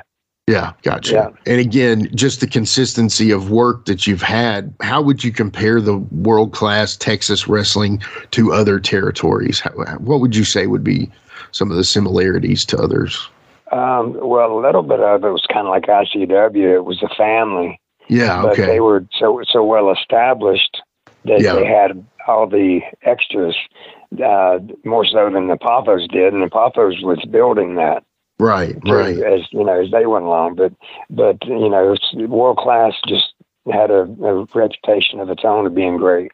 Yeah. And I see what's his name, the referee. Mine's drawing a blank. James Beard. Is that? Yeah. Yeah. Yeah, I see him at all the conventions. Yeah. And he took a liking to me, and he would coach me on certain things, and you ought to do this, and and I respect him for that too, because he's just a good guy. Yeah. So we've become good friends, and that's awesome. The cool thing is, I think he gets to play himself in the movie, which is awesome to me. I saw that. Yeah. I'm happy for that. Well, so you brought this territory up early on when we asked you some of your favorite territories, because in 1986, you actually end up making it to Kansas City to work for Bob Geigel for Central States. Yeah. I guess talk about what led you from Texas to Kansas City. How did you make it there? Well, I heard good things about it, and I had met Bob Geigel, and I think it was in Carolina at one time, and just different ones that was going that way, and I just wanted to go there, so I went in and I talked to him, and Bob says, "Yeah, come on in." Yeah, and of course Bob Brown became a figure that was unique to the territory, and. So you look back on it and have a lot of laughs and all that, but it was a great territory. The talent there was good. It was like more like a home knit family, and I had the experience at that time to be able to pursue the better matches and all that too. Yeah, and that's awesome. It just it was a great territory, and Geigel. that guy was such a good person. That's awesome. That's awesome. You know, you always, he'd say, see you later, pal. I remember seeing him on Crockett all the time as the head of the NWA, you know, and that was his job, right? He was the president of the NWA. If I'm not mistaken, I'm not sure of the title. Yeah. But I mean, you work guys there like the Batten Twins, Butch Reed, you know, Pork Chop Cash, the Warlord, as we talked about. I would love to hear something about some of those guys. How was it working a lot of those guys? Well, the Batten Twins, Brad took a leave of absence, and so I started tagging up with Bart. Oh, okay. And then the thing was Ken Timms and Pork Chop Cash had the tag titles. Yeah. And so we went back and forth with the tag team championships. And you know, it was everything there was great. The home territory, the home Coliseum, Kansas City, it was a perfect wrestling venue. And you know, so when they packed it most of the time. Yeah. But it was a territory that you could go out. You know, your extensions went out in every direction. And a few long trips, but most of them, you know, you didn't have to stay over unless you wanted to. So, you know, but it was, I was there for 8 years, and I was, you know, it was an honor to have got the chances that I got there, and and that's actually where I got into the limousine business. Oh, cool. Okay. Well, you know, this is a good question actually to ask you right now. So when you're going through all these territories, either Memphis or Florida or Texas, where do you normally stay? Do you have like a home base whenever you're in a territory, or are you traveling all the way back to Salem and coming to the next territory? How does that work? No, you try to find a place there to stay. Okay. And sometimes, you know, one of the guys may be already there and they've got an apartment. They got a home back somewhere else. And so they've got an apartment, and they'll let you come stay a little bit till you find where you want to go. Oh, okay. And get your own place. You know, we're like brothers out there. Yeah. And, you know, so when I left, I think the last place, it was in San Antonio. Then I think that's where I went to next. But when I got there, Geigel he took a liking to me, and you know, so the word that it gets used is you get the homestead, meaning you're going to settle in the territory for, you know, the rest of the days or whatever. Right. And you know, so I had the best run there, and just, you know, the city was big enough that there was a lot of stuff to do, and the guys that was there, great workers. You know, it was just an awesome territory. It was like the Mid-Atlantic that I grew up watching. Yeah. Well, so now I got to bring this guy up because this guy actually has a move named after him. He's one of those guys that you had to move, and he's legendary in the business. And honestly, you know, I've heard his name brought up so many times, especially from the younger guys, because, you know, they go over every move. They don't really walk and talk as much as they should. But Pat O'Connor, that's just a legendary name. And also he has a move named after him. So tell us a little bit about Pat. I didn't really get to meet him. I did one time. I think it was something was in the Central States that he come in for. But then, of course, at that time, he was more into working for Vince. Yeah, so, right. So I didn't get much chance to, you know, get to really know him. But right. He was there for a few shots. I think it showed he was partial owner or something to that effect at one time there. But so in 88, Central States actually changes their name to the World Wrestling Alliance. Was that to do something, I guess, maybe to make it less regional and more like big sounding, I guess? I think it was part of it, and they were getting people in from all over the country, you know, and it's cable with, you know, TBS.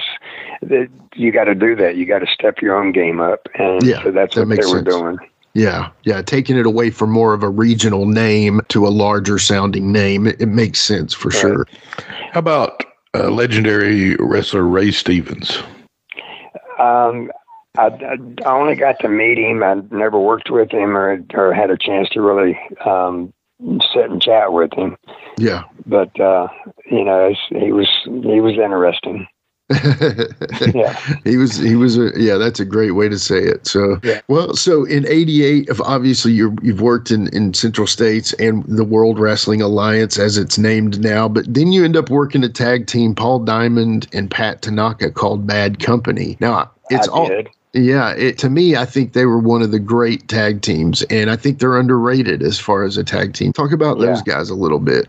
They were easy to work with, and we had some great matches.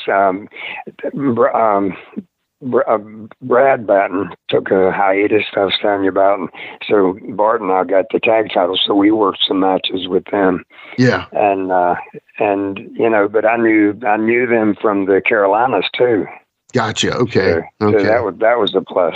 And so you're also doing your limousine business at this time as well?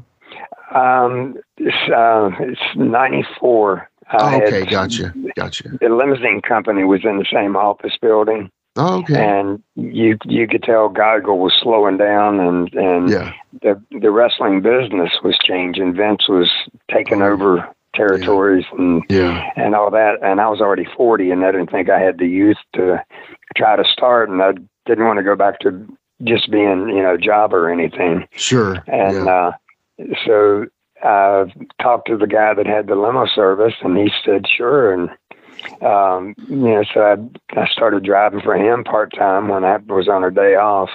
Yeah. And then, as it progressed, I really enjoyed it.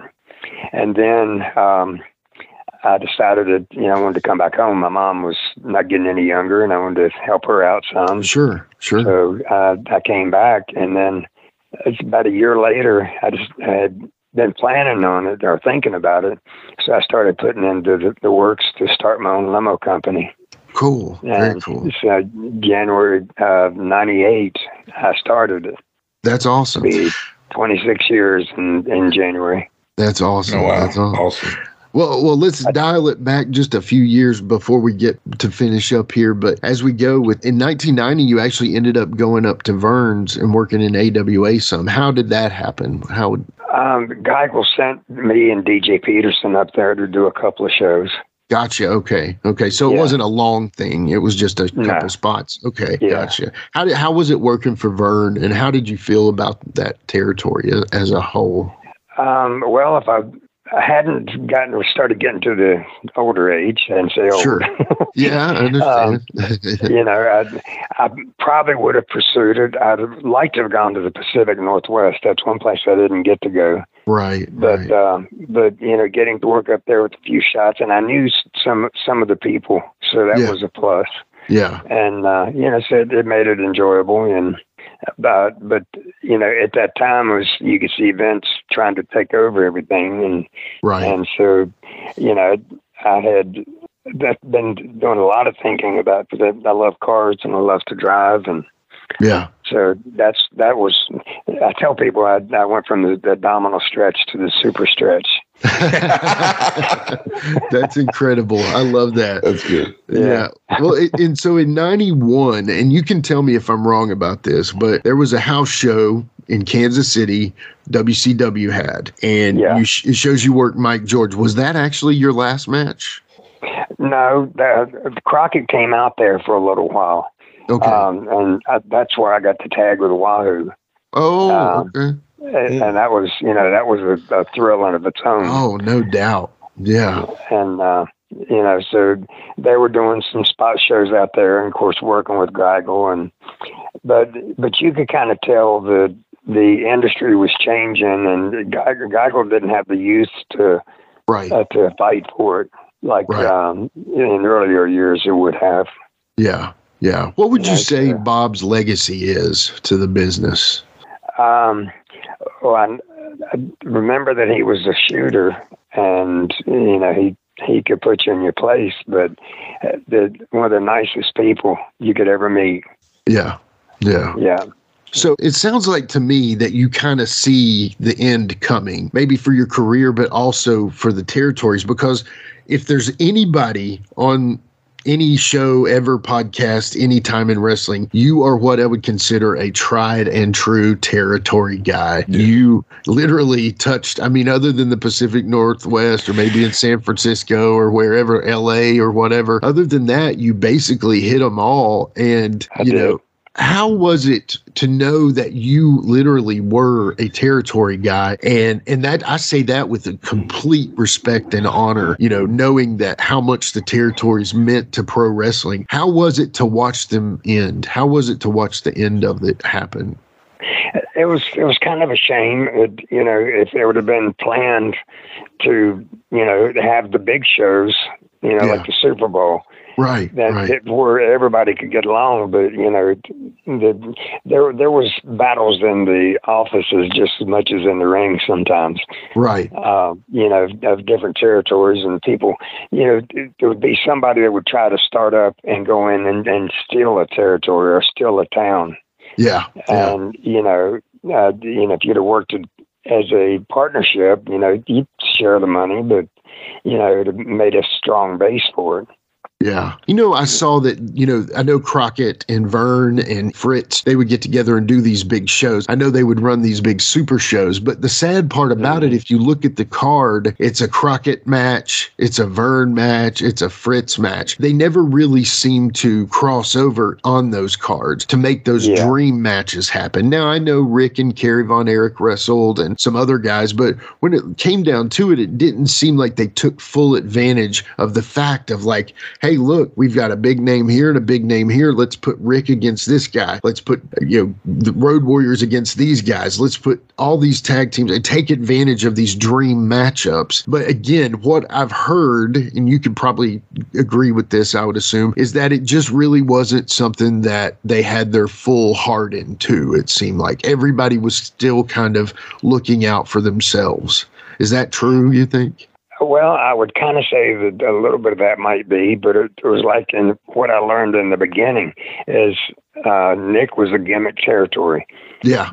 Paphos were a newbie on the block. Yeah. Jarrett was established and didn't worry about the others coming along. And, you know, so they didn't have to change to become one. You know, I think if it was all to be done again, they'd probably do it different. Yeah. But, you know, of course, then Vince started moving out and coming into everybody's territory. And, you know, that was like the biggest fear, but they didn't put it together strong enough to block it or to ride with it or whatever would have been best. Right. That makes sense. Well, Rick, you know, this has been incredible. I can't believe the time has flown by like it has. We thank you so much for coming on.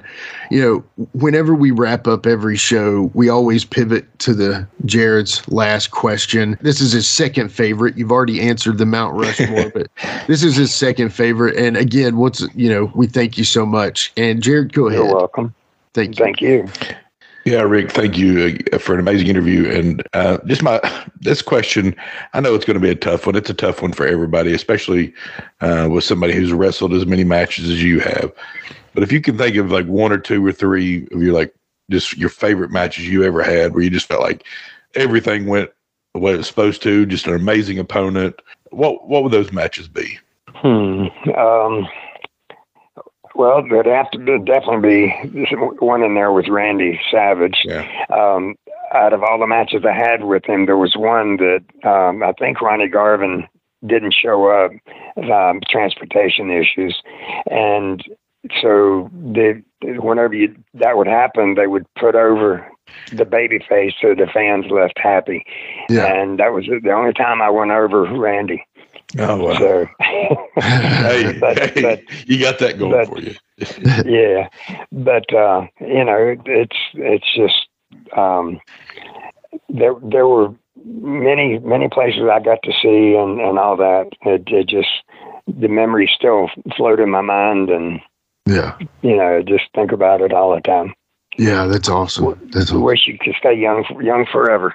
Yeah, me too. Well, hey, amen to that. I would fix a lot of stuff if I could, but either way, definitely could. So, you know, again, Rick, you are a true legend of the business and a true just honored to have you on our podcast and to tell your story. Thank you very much. I know we've covered a lot, but I feel like we've also scratched the surface too. So maybe we'll just get you back for a part 2 to go a little bit deeper with some other stuff. But truly, that would be great. We're just so thankful that you gave us the time, because the idea of our podcast, Give Me Back My Pro Wrestling, you're the mascot of that. You know what I mean? You truly lived through the time of what I would consider the greatest period of pro wrestling of all time. And I don't think there's any question about that. I guess, where can they find you now? Like you said you were going to the WrestleCade event. Where can people find you? Where will people be seeing you coming up? Well, I go to Waterloo, Iowa every year, and I go to Vegas every year for the Cauliflower Alley Club. Okay. Then sometimes I go to Charlotte, and I haven't made the connection with the new promoter. When Greg Price was doing it, I just knew that it was that I needed to make time to be there. Yeah. And it was, it flowed. But I haven't got that with the new guy that does the Starrcade or the one in Charlotte. Okay. But anyway, it's just I appreciate y'all taking the time to do this, and it brings back so many memories. You don't sit and think about in detail some of the stuff. Yeah. Oh, one person that I have to mention that was one of my greatest mentors was Rufus R. Jones. Oh, Freight Train. You got to love it. He rode in my car more than anybody in the Carolinas. Thank you for bringing that up. He was my co-pilot. Yeah. And I have all the respect in the world for him. He was, and he would coach me, but he was just a good friend. That's awesome. Yeah. Rick, next time you're in Charlotte, buddy, dinner's on me, okay? You come down. Okay. We'll take good care of you. But all right. I just, once again, thank you all so much for listening to this incredible interview with this incredible guy, Ric McCord. And Rick, you're the best. We just thank you so much. All right. Thank you. Appreciate it, Rick. Yeah, I like to come to Charlotte whenever my company gets a trip to go to the Charlotte airport. Yeah. So usually when I see that pop up, I say, I'll do that one. CLT. So I can just go back and reminisce. Yeah. That's great. Yeah. Well, I tell you what, we're gonna end this here, and then coming up next, we're gonna wrap things up with the Plastic Chic. But once again, Rick, thank you, brother. You're the best. You're welcome. Thank you. Yeah, Rick, thank you so much. All right. Thank you too. Take care. It. We'll talk all right, soon. You too. Okay. All right. Sounds good. Okay. Yeah.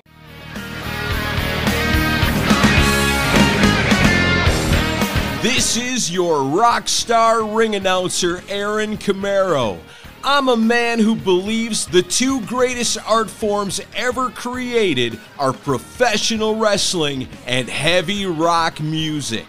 So when I'm not hosting the best parties that also happen to be live professional wrestling shows, I'm hosting the Decibel Geek Podcast. Decibel Geek is a weekly podcast that features discussions of all things rock. We're talking the Beatles, the Stones, Led Zeppelin, Jimi Hendrix, Black Sabbath, Kiss, Ozzy, Motley Crue, Guns N' Roses, Metallica, Alice in Chains, Pantera, and everything in between. Plus, we'll turn you on to new bands from today that have the same spirit and style that the legends do. Decibel Geek is hosted by myself, along with Rockin' Pod founder Chris Sinzak, and each week you'll get interviews with famous musicians and industry insiders, along with informative, entertaining, humorous, and insightful discussions, and most importantly, a passion for the music. So if you love to rock out as much as I do, then this is your invitation to the greatest rock and roll party in all of podcasting. It's Decibel Geek, and it's available right now on all major podcast platforms. Oh yeah!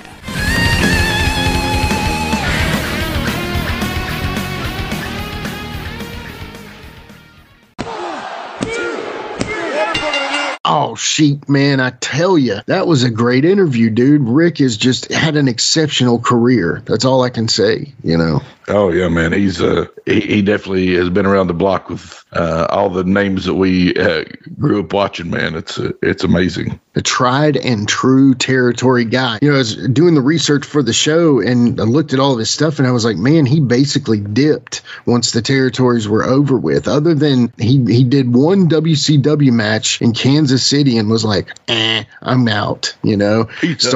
Peace out. He started up that limousine business and took on a second career. It's funny because like Tommy Angel, you know, he dipped and then at 94 and then boom, he jumps into John Boy and Billy and radio and boom, Ric McCord did the exact same thing. It's like they saw when the time was to leave, when they were ready to go, and boom, it was that, and they made the choice. And it seems like both of them ended up very successful after that. So you really can't. You know, so it's like they got the best of the wrestling business, but then at the same time, they got out when the getting was good and, you know, heck, lived to tell about it, you know.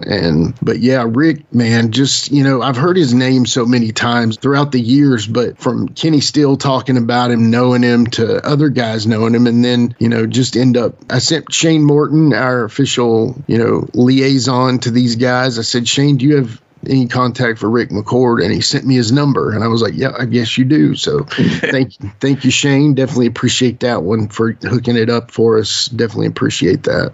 Yeah, thanks as always, Shane, man. Yeah, and other than that, man, we just, you know, just definitely had fun with Rick. I feel like we could have kept going, but, you know, sometimes kind of want to watch the clock a little bit and not run the show too long. That way we're not, you know, talking till, you know, it's like, okay, what'd you eat yesterday? You know what I mean? Like, we don't want to do that. But anyway. Yeah, you got to, I was thinking just now when you're talking about, you know, tried and true territory guy, like, you know, he went on and, you know, has been successful with the limousine business and everything that then, and, you know, Tommy Angel, we were talking about him, he'd been successful after, but just think there were probably some of these guys that weren't able to find success in other things in life after the territories shut down, and how unfortunate that is. I mean, but it kind of shows you what kind of go-getters those guys were. That's true. You know what I mean? So yeah, absolutely. Yeah.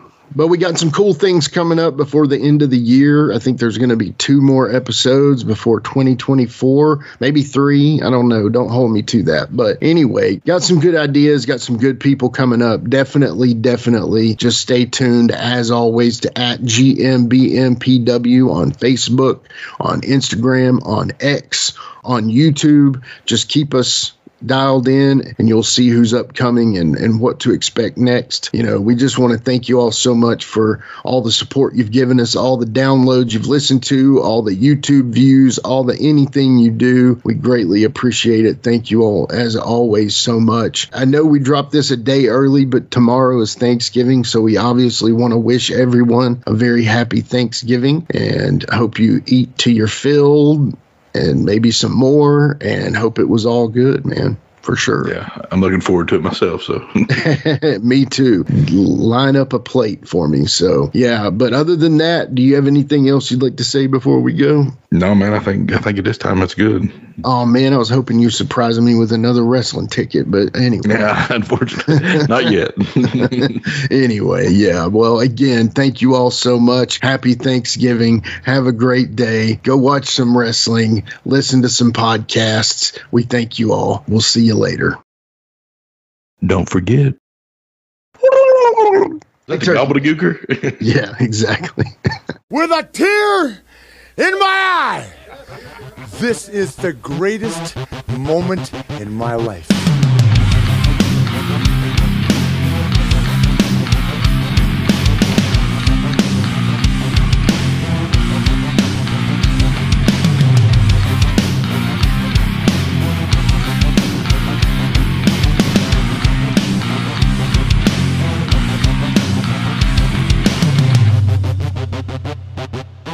We'll see you later. This has been a James Rock Street production.